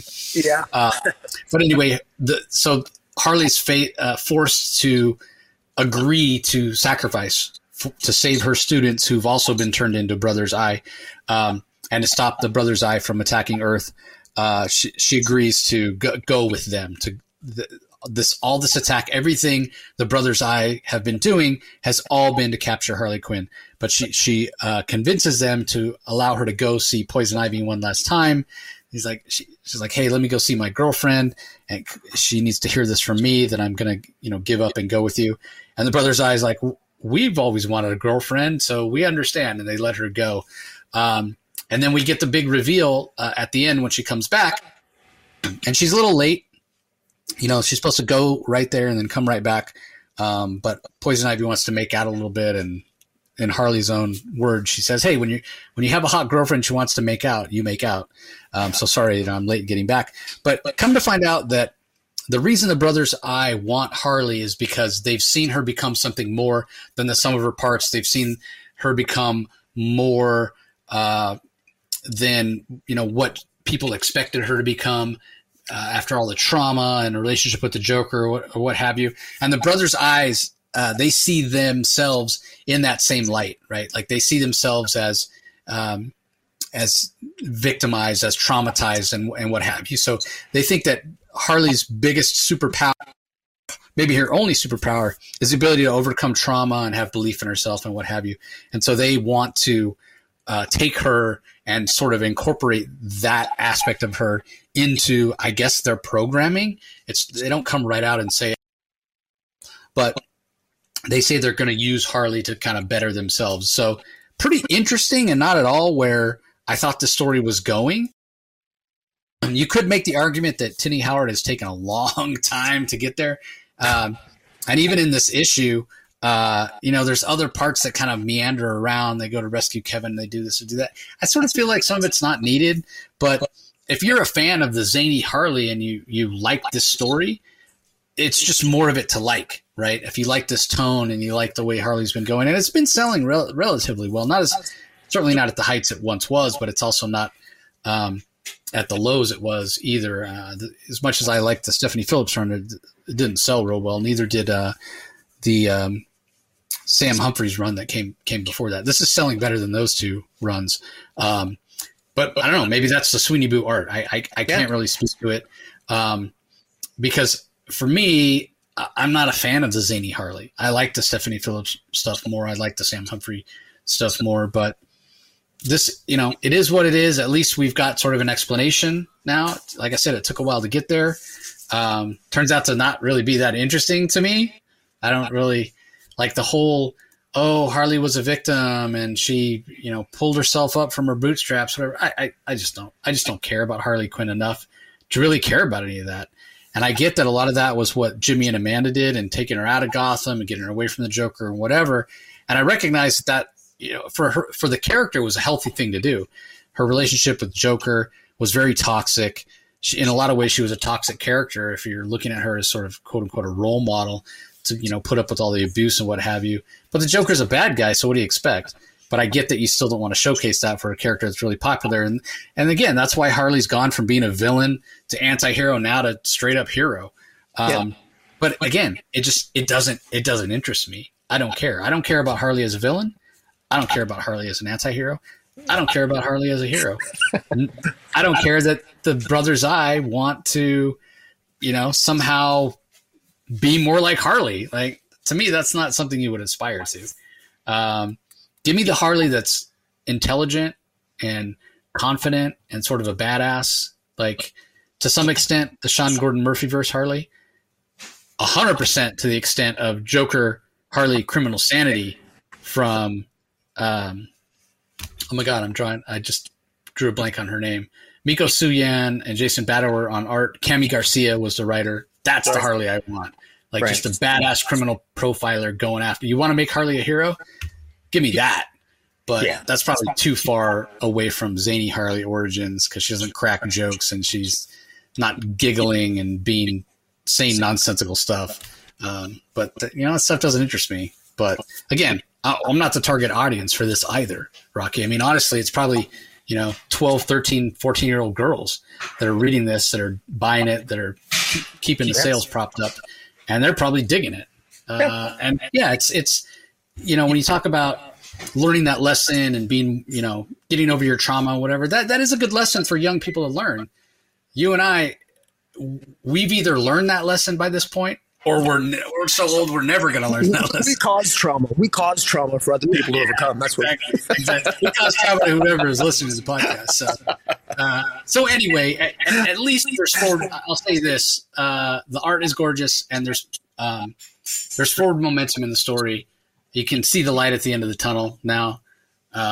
So if you want to, like, the least common denominator for positives for this, you can look to that. There are moments here that are funny, that are enjoyable, and the art's fantastic, both in line work and color. So, I don't even know. Did you even read this?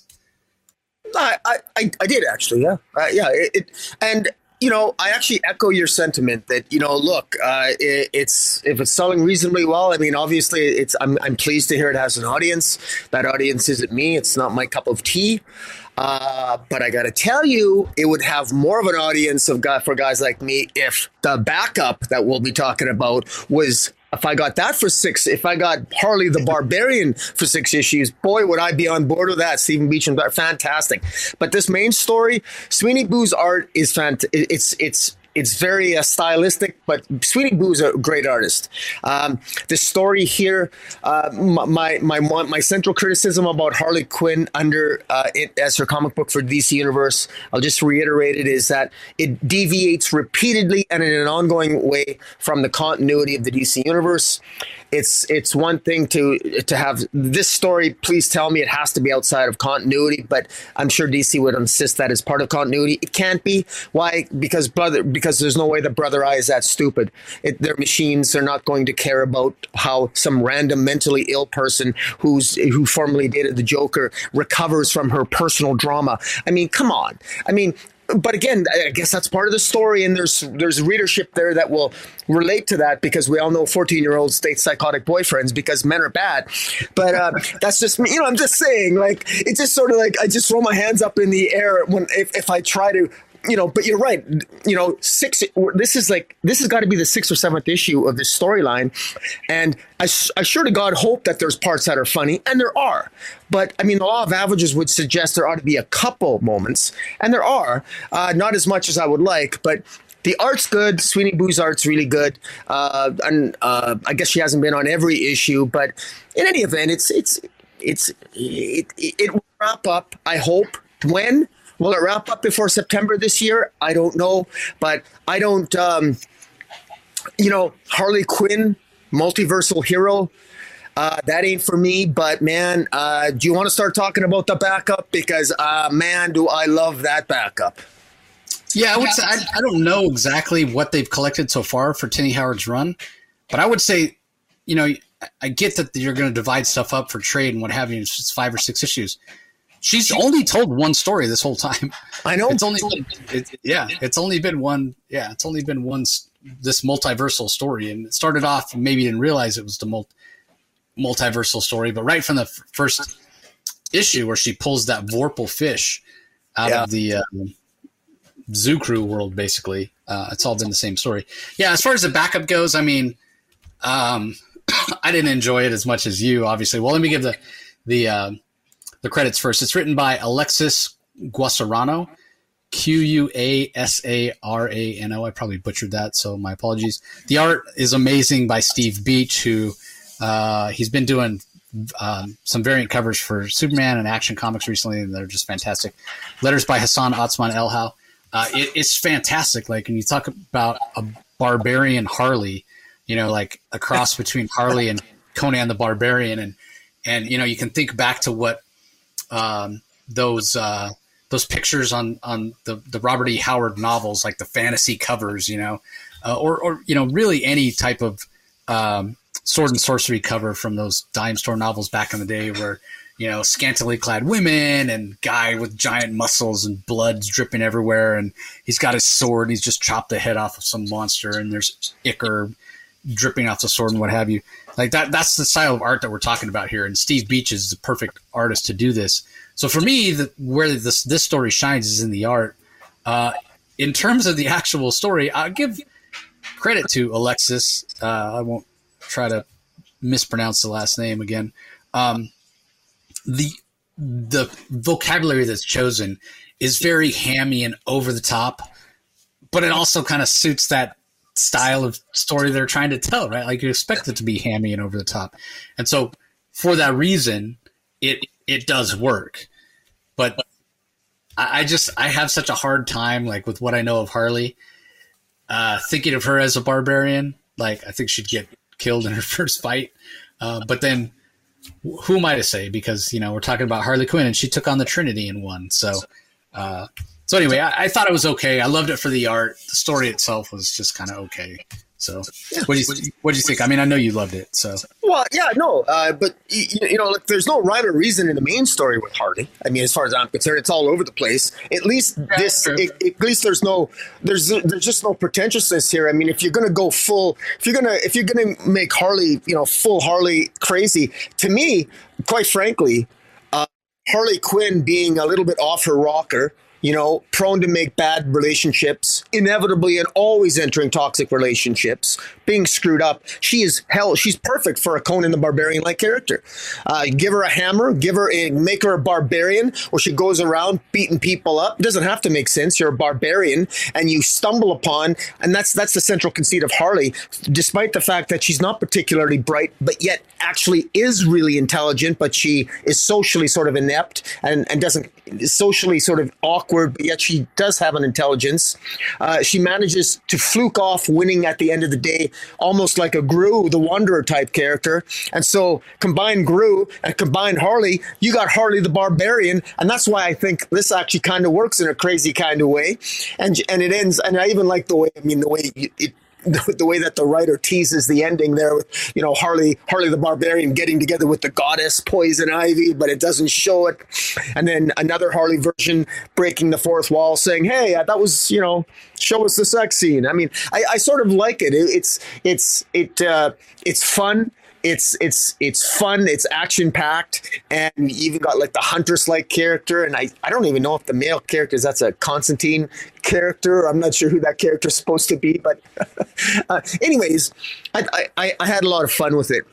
And I know I normally kind of complain about a billion different iterations of Harley, but every now and then one comes around that I find interesting, and I would like to have this being a particular Earth.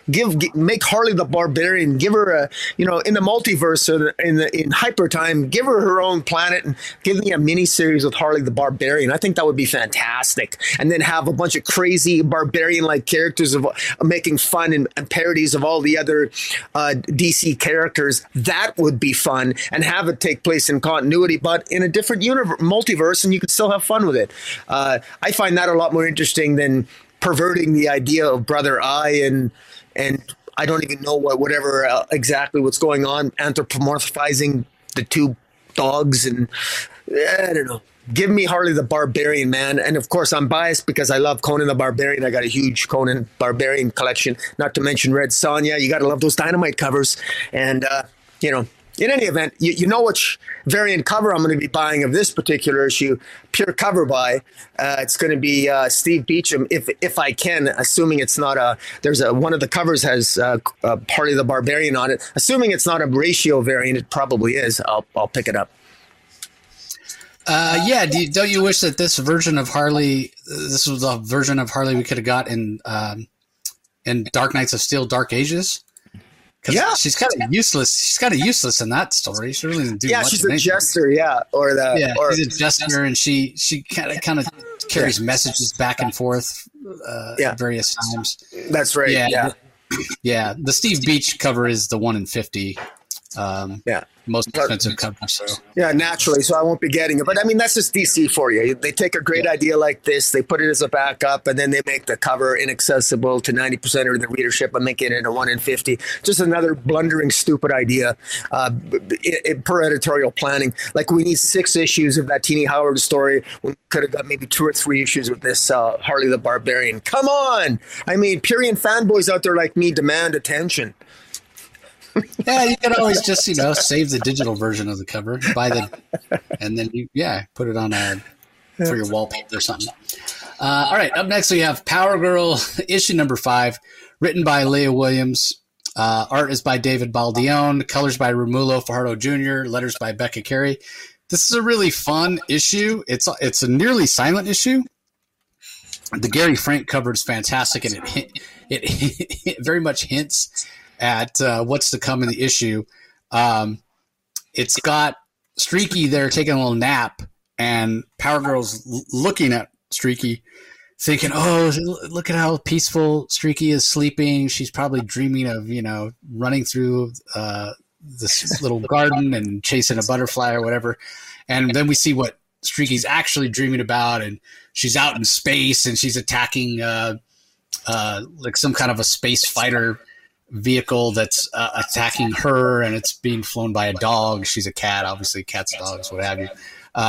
So it's fun. So it's a nearly silent issue with Streaky rescuing a bunch of animals that are being experimented on, that are being stolen. Some are pets, some are strays, what have you. But she's able to let herself, she kind of plays possum. She lets herself get captured, gets taken to this warehouse where looks to be some sort of mad scientist is experimenting on all these different animals. She frees the animals. It doesn't necessarily show that the bad guys get captured, but she frees the animals, and a lot of them are taken back to their respective owners. And then she goes and climbs in bed with Power Girl, who then wakes up, Screechy's been out on this, Streaky rather has been out on this adventure all night. Power Girl's like, oh, did you sleep well? Blah, blah, blah. And walks out to the living room, and Kara is there, Supergirl's there, and we're going to get a team up. So we're told what's coming next. We're going to get a team up between Power Girl and Supergirl going forward, I guess. Supergirl does mention, as she's there to recruit Power Girl, hey, what we're going to do might be illegal. So I guess that's supposed to be intriguing. I do find it interesting that DC's chosen to do this, and Leah Williams has chosen to do this because, I've talked about it before, how there really is not much of a difference between Supergirl and Power Girl. And that's sort of the struggle and the challenge with the two characters. So teaming them up I guess we're going to see some contrast. And you know, I feel like the whole reason this Power Girl series exists currently is they are trying to differentiate. That's why they changed Power Girl's name from Karen Starr to Paige. I don't even know if we've gotten a last name. They're giving her this job at Star Labs. Like, they're doing a lot of stuff to try to make her different, differentiate her from Kara, from Supergirl. But I don't know, man. At the end of the day, it's a blonde person that has the same basic powers as Superman. People are constantly going to get them confused. That's just the way that it goes. But this was a fun issue. Really fantastic art from David Baldione, and that Gary Frank cover's awesome. So what are your thoughts on it, Rocky? I want to give a compliment to artist David Baldione. I thought for Streaky, I mean, this is an issue about Streaky the cat, who is actually Supergirl's cat, but Power Girl ended up acquiring it, and Supergirl never objected to it. There's actually a cool scene where Streaky goes up and is looking for the lost pets, and she uses the cat is using her super senses, just like Superman would if he hovered over the city and can hear everything. There's this cat, and this cat can, with his super senses, can locate it and then swooshes down to the rescue. I mean, this is really anthropomorphizing this this cat without actually converting it to a human, to a superhuman. That I thought it worked very well. And it's a mostly silent issue, and I think it worked. I think it worked pretty good. I think it's a little bit by the numbers, a little bit close to the nose. It's not particularly complicated. I would have. It would have been. I don't know who this villain is, but I wonder if Streaky now has her own. Streaky has her own arch nemesis with this redheaded, spectacled female villain. Who is an evil kidnapper of dogs and cats and animals. So I think that's interesting. This villain, if it is Streaky's new arch nemesis, doesn't have a name because it's an all silent issue for the most part, until we really get to the end when Power Girl wakes up and, you know, tells Streaky that, oh, you probably don't do much during your day. And but it was an okay issue. It was definitely a filler issue, but it was nice to have maybe nice to have a break, I suppose. Although, scratch that, I would rather not have a break. I don't think Power Girl should have a cat. I don't like cats. I'm not a cat lover, straight up at all. I find them annoying, and I find that they take up space. And if I think an accurate representation of a cat with superpowers would truly be a supervillain by every stretch of the imagination, but I digress. I have mixed feelings about Power Girl and Supergirl sort of teaming up. I think the whole point of a Power Girl comic is to show how Power Girl is different and to differentiate her from Supergirl. Putting her on an adventure with Supergirl, I guess that's one way of doing it. And then during the adventure, Leigh Williams could show how Supergirl and Power Girl are different, I suppose. That's one way of doing it, but because it is odd that Supergirl doesn't have her own comic, but Power Girl does. But I would I keep thinking of Jimmy Palmiotti's and Amanda Conner's Power Girl run, which to me it's beloved. Like, I just absolutely love it, and it was so much fun and and Karen, as she was now known as Power Girl, she had her own villains, she had her own personality, and had a very unique particular style. And I don't know why, I would hope Leigh Williams would be a little bit more, take a little bit more risk and try to distinguish Power Girl more, moving her away from Supergirl. But hey, you know what? Maybe she's being told by editorial, team up with Supergirl because maybe that leads to more sales. I don't know, but I got mixed feelings about it. But I've liked Leigh Williams so far, and I've liked the symbiote ship. I like that storyline leading up to this. This is definitely, though, as kind of like this is taking a break type of issue. And for cat lovers, you got to pick this up for sure. Yeah, 100% an issue for cat lovers. All right, up next we have Green Arrow number 8 from writer Joshua Williamson. Pencils are by Phil Hester. Inks by Eric Gapster, colors by Romulo Fajardo Jr., letters by Troy Petrie. So at the end of last issue, we saw Onomatopoeia on the roof looking down at Connor Hawke and Oliver Queen as they were having a conversation. And then this one kicks off with, this issue kicks off with Oliver Queen dead in the morgue. And then we flash back and Connor's there and like, oh my God, we couldn't stop him, what have you. And yeah, supposedly Onomatopoeia killed Oliver Queen. Connor's out for justice. We find out that after Connor follows Onomatopoeia to a yacht out in the harbor where Brick is, so Brick hired Onomatopoeia to kill Oliver Queen. And the reason that Brick did it was because of Amanda Waller's claim that if you can kill a superhero, you can get immunity and you can get all this money and get paid and get rich and what have you. So that's what Brick took it upon himself to hire somebody because in his words, Onomatopoeia can kill a bunch of people and he didn't want to get his hands dirty. But what we learn is that it was all faked. Oliver Queen is not really dead. And in fact, the Onomatopoeia that goes to meet Brick is actually Oliver Queen in disguise. And they take down Brick and they're pumping him for information, saying, you know, they find out about the Amanda Waller thing and what's going on there. And then they say, okay, well, what about Roy? The last time anybody saw Arsenal, he was captured by Amanda Waller. He was looking for Amanda Waller. You know, she must have captured him, what have you. And Brick's like, what are you talking about? He's working for Amanda Waller. That's what he's doing. And so obviously that's a big surprise to Oliver Queen and Connor Hawke, and we'll see what happens from there. I mean, if anything, it's probably like what Red Hood was doing. I hate to bring it up, but Future State Gotham, when Red Hood was, you know, working for the whatever it was. I can't remember what it was called now. Magistrate. The Magistrate. There you go. Yeah. So, yeah, I guess we'll have to wait and see how that plays out. So what are your thoughts on this issue? It's an okay issue. I want to give a shout out to Phil Hester. The last time we saw his art was on Gotham City Year One, or at least that's the last time I remember his art. And Gotham City Year One was my favorite DC comic overall of 2023. So shout out to him. I thought he complimented Tom King's story very well. And Phil Hester, of course, is well known. He's certainly one of his claims to fame is that he had a longstanding run on Green Arrow himself. So it's good to see him back on Green Arrow for this story. I don't know how long he'll be on this title. Maybe it's just for an issue or more. I'm not sure. But story wise, it's not bad. It's Williamson is, you know, he wasn't sure. This has been, I believe now it's going to go to 12 issues. This is set to end in June. The 12th issue, which is supposed to be, I think the final issue is going to end in June.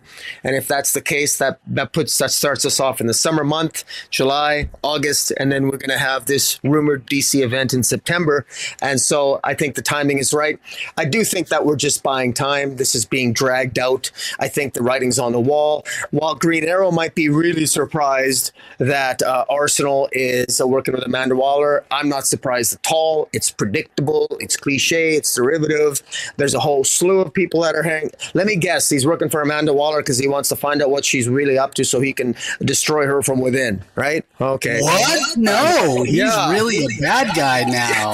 Yeah, really exactly. I mean, it's just, you know, I'm guess maybe I'm sounding a little bit like a negative Nelly here, but it just feels like this is all sort of like dragged out, and this is stuff that we already know. I'd like to have a different twist on this, like, or just something different. But Oliver, if he's just going to be jumping, and then he's going to have more angst with his family and more superfluous fill-ins and everything else, I don't know, like, and I'm disappointed in this issue. I would have liked to have seen. I want to see more of Leon. I want to see more of Cheshire. I want to see more of the characters I'm actually interested in. But just goes to show you, I guess they're really not part of the Green Arrow family, are they? Or if they are, I guess just Williamson doesn't find them all that interesting. Or if he does, he's just focusing on Oliver Queen here, and that's fair. I just feel that this is. I feel that this is so predictable, so derivative. I don't think we're going to learn anything new over the next 4 issues at all about Amanda Waller, about what she's up. We already know what she's up to. Let's just get to it already. This is the longest plotting scenario that we're getting, and it's just frustrating. So, but you know, so this was a meh issue for me. But if you're a Green Arrow fan, by all means, and again, Phil Hester.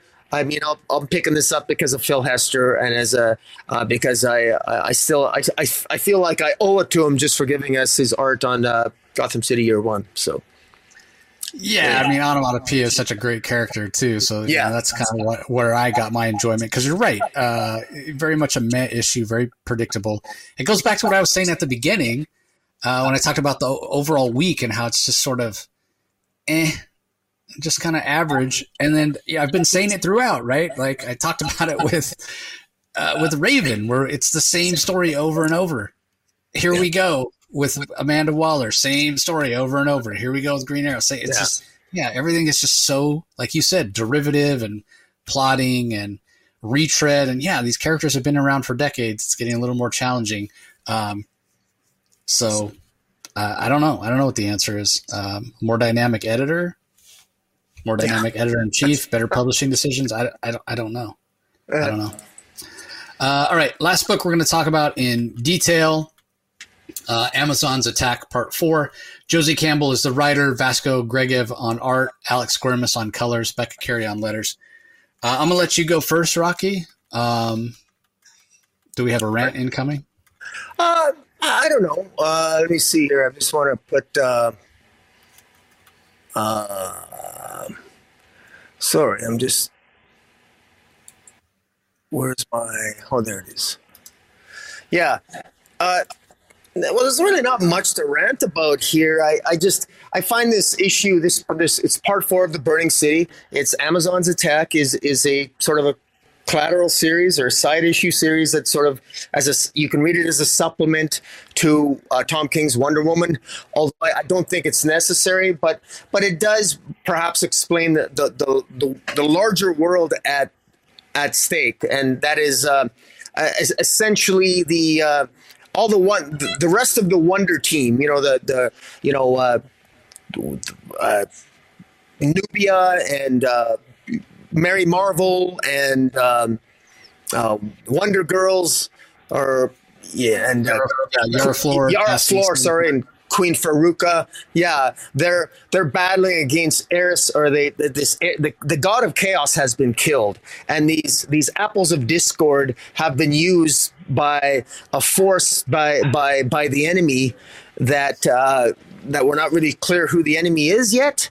And these apples of discord have been used around the world to actually get the entire world against the Amazons, not just the U.S.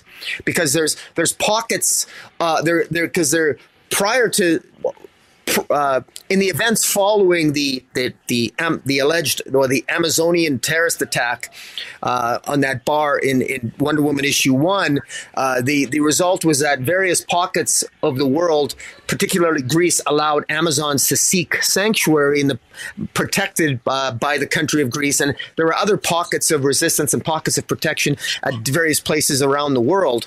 And unfortunately, because these apples of discords have been used to seed discord, Amazons have fewer and fewer places to hide out in safety, other than if they're on Themyscira proper. And this issue really, just from last year, not a heck of a lot happens. It's there seems to be some of it seems a little bit silly. There's actually pamphlets that are handed out at various parts of the U.S. Are you harboring Amazons in your home? It seems very McCarthyism, like really embracing inner McCarthy.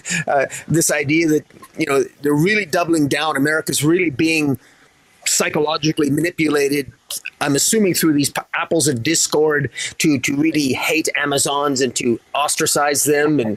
And meanwhile, Queen Nubia knows something's up.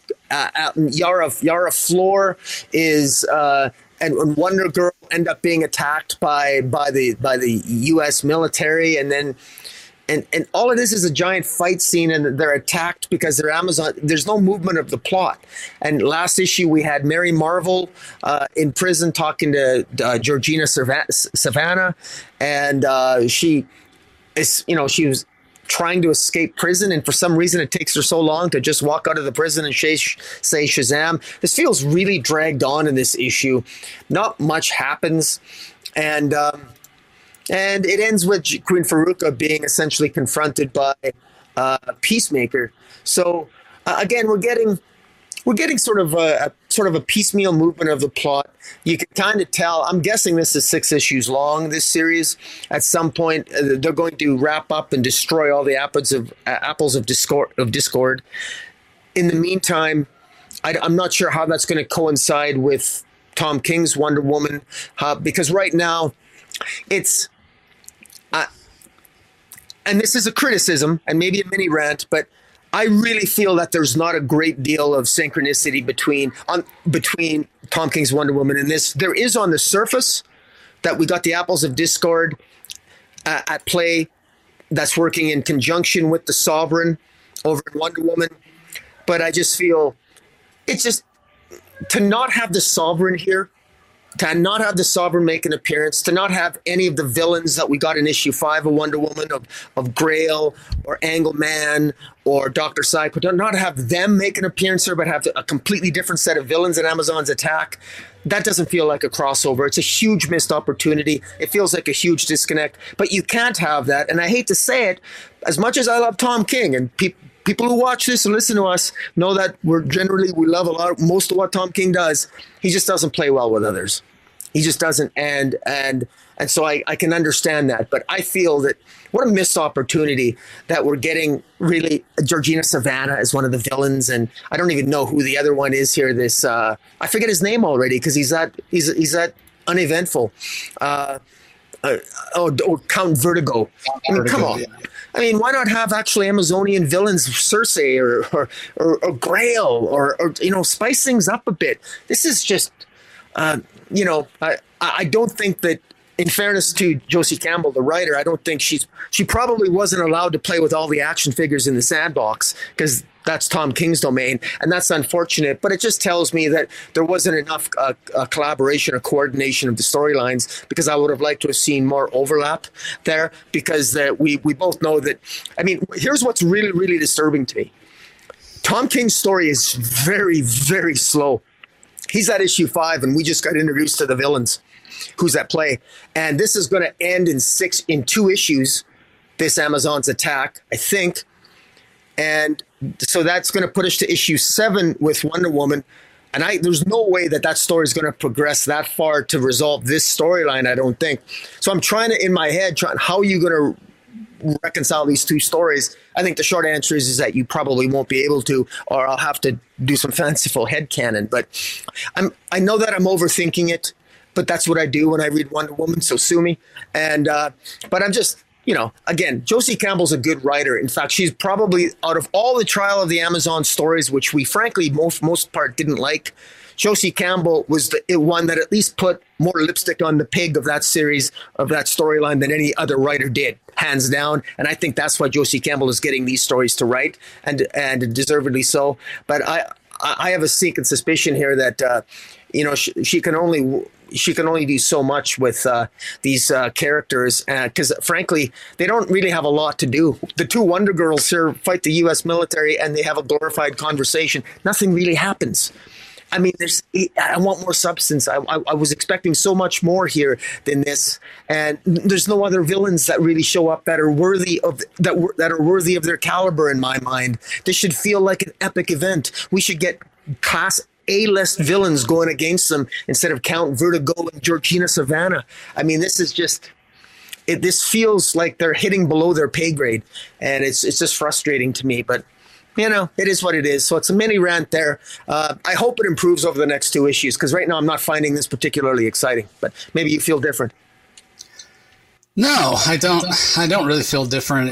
I mean, you kind of mentioned it as thinking of it as sort of a companion series to what we're getting in Tom King's run. But the thing is, it's so.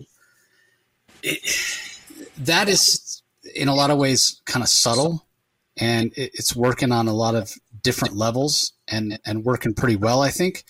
And this is much more kind of paint by the number, sort of in your face. And so the tone and the structure and the pacing of these 2 different stories are so wildly different that you can't help but feel like, am I reading 2 stories that are in kind of in the same universe? You know what I mean? Yeah. They're so different. Now, that being said, and what I do love is the art, the Vasco Gregev art is really, really great. It really like what we're seeing with Greg Gibbs' art. But again, this is just sort of okay. It's just sort of average. And yeah, I agree with you in terms of a companion piece to what Tom King's doing. Yeah, I mean, you're probably right. Tom doesn't always do his best work when teaming up with others. And so I'm sure there's probably not a lot of, crossover when it comes to it in terms of what these writers are doing. So yeah, it just ends up being okay, unfortunately. So anyway, that's going to do it for the books that we're going to talk about in detail this week. In terms of collections that are out from DC, we have a few of them that are out this week. So, sorry, I'm trying to get this stupid thing out of the way. Okay, so in terms of, why is it showing me collections from everybody? I only want to see DC. Okay, in terms of collections this week, we've got Flash, the 1 Minute War trade paperback. So that's the Jeremy Adams event from a couple of years ago. We also have Detective Comics Volume 3, Arkham Rising, also from a few years ago. That's collects issues, it collects the backup, actually, that was written by Stephanie Phillip with art by David Lapham. We also have Mariko Tamaki, Matthew Rosenberg. So if you are reading Detective in trade, you're going to want to look out for that. And then finally, we've got the DC Power Celebration hardcover, which collects the DC Power anthology from last year, which celebrates Black History Month. And obviously with February coming up, February 2024, we're going to have a new DC Power book that's coming out this coming month as well. So that does it for collections. Moment of truth, Rocky, got a pick for book of the week? Yeah, I will. Let me see here. Yeah, I am going to go with the one that, I'm going to go with Detective Comics for my pick of the week because it, I thought that challenge, I really like what the Dr. Hurt. I'm fascinated by Dr. Hurt. And it's funny, I was never fascinated by Dr. Hurt when Grant Morrison wrote him because, quite frankly, I just plain forgot about him. I never found him a particularly interesting character under Grant Morrison. For some reason, I am under Ram V, and maybe it's just because the inclusion of Dr. Hurt is just, it's interesting. And I really like that backup by Dan Waters. And I really like I'm intrigued by Batman having the hallucinatory sort of conversation with Dr. Hurt in the desert where Talia took him. And even with the investigation of the Question, I think it works quite well. And just the combination of all three of those stories combined in one book. And again, I should also mention even the cover dress. I should say that if you actually, when I look at all my Detective Comics and the cover dress of Detective Comics, they're actually gorgeous covers. If you just look at them one at a time, it's just artistically brilliant. And I love the artistic consistency on the cover dress and trade dress of Detective Comics with cover A's with Ram V and how the story has taken shape. And again, I like how Ram V started off maybe annoying me by being a little bit pretentious, but the story has captured my interest, and it's something where I feel like I'm being challenged when I read it in a good way, as opposed to having my intelligence insulted like I have in some other DC comics. So what about yourself?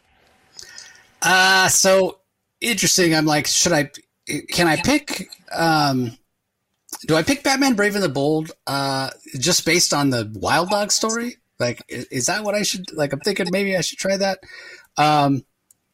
But, and the Joker Batman story is interesting as well. And like you said, I don't know how purposeful it was, but, you can think of that story as tying in a little bit with the Joker Year One story that's coming from Zdarsky. Or do I go with Penguin because it really kind of changed my perspective on who the Penguin is as a character in terms of him just being this really bad guy, this really evil guy. So I think ultimately I'm going to go with Batman Brave and the Bold. Again, I think there's a lot of value to that Joker Batman story. Brilliantly done, brilliant artwork from Mitch Gerrits. And even though the Bruno Redondo had great art, story felt a little incomplete, and the Aquaman story was just sort of okay.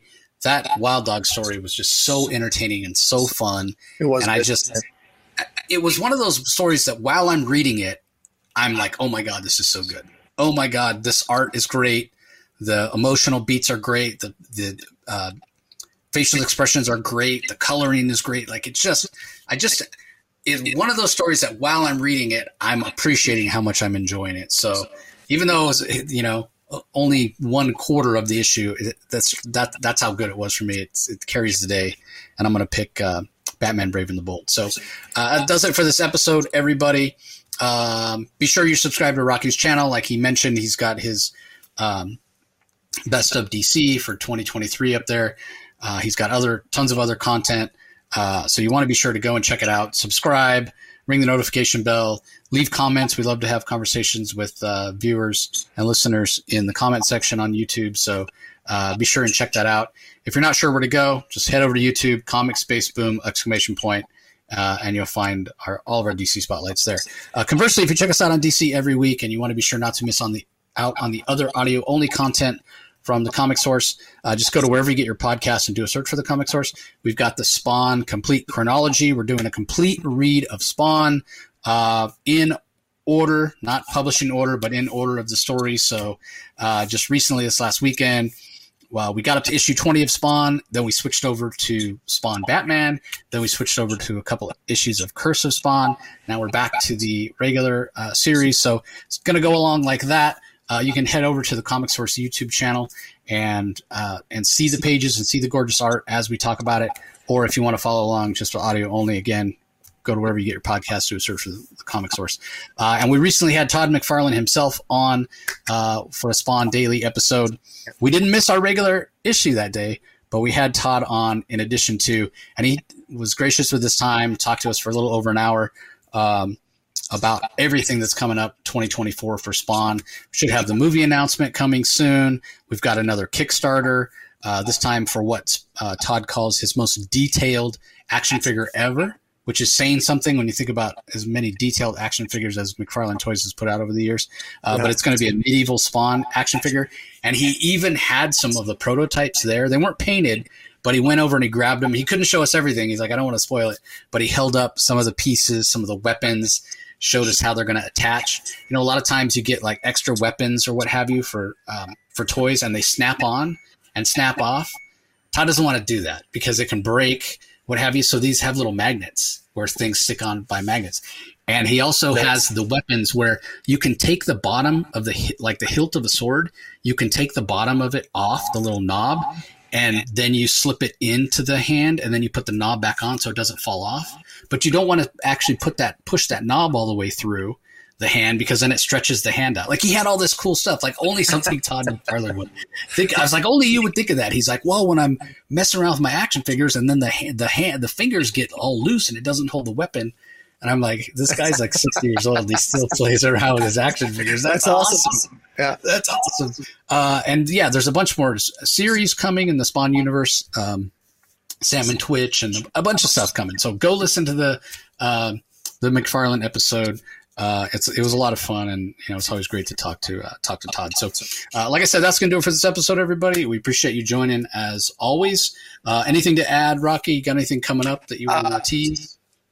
No, I don't have anything coming up this week that I'm aware of, and to the extent that I do, I'm keeping it. I don't want to confirm it because I might change my mind, but I do want to say I love that Todd McFarlane interview. I never watched it on YouTube. I listened to it, and it was really good. And he's got me excited for some future ongoing Spawn titles. I got to say that. Yeah, I mean. Gunslinger Spawn back in the Old West with Jimmy Palmiotti. I know. I may be more excited for that than I ever have been for anything. I want DC Spawn to let him have Jonah Hex to make a guest appearance. That would be awesome. Well, I mean, Jimmy's always down to write a Jonah Hex series, and DC's like, no, it doesn't sell well enough. So McFarlane's like, oh, you want to write a Western? Here you go. So I really looking forward to that. So anyway, that's going to do it, everybody. Appreciate your support as always. We'll talk to you next time. See you later. Thanks for joining us, everybody. Please tell your friends about us, subscribe and rate us on Apple Podcast, Stitcher, Google Play, or whatever platform you use. The ratings really help with our visibility and our ability to reach new listeners, especially 5-star reviews on Apple. Also, be sure to visit us at lrmonline.com to join the conversation, access the show notes, and discover all our other great pop culture content. If you want to email us, the email address is thecomicsourceblog@gmail.com, or you can follow us on Twitter, twitter.com/thecomicsource. Do a search for The Comic Source on Facebook and Instagram to follow us on those social platforms. All three spots are great places to find out when we release new episodes, as well as follow all our convention coverage. The Comic Source is a member of the LRM Podcast Network, so when you visit the site, be sure to check out some of our other podcasts like Los Fanboys, our official movie and TV podcast hosted by Joseph Jammer Medina, Netflix and Chill, hosted by Nick and Carrie, covering a wide variety of film and television topics with Game of Thrones and Star Wars as particular favorites, and finally Mike and Mark's Marvelous Adventures, as these two former athletes share their love of sports and geek culture by chatting about anything and everything sports and geek related. So once again, we want to thank everyone for listening, and we'll talk to you next time.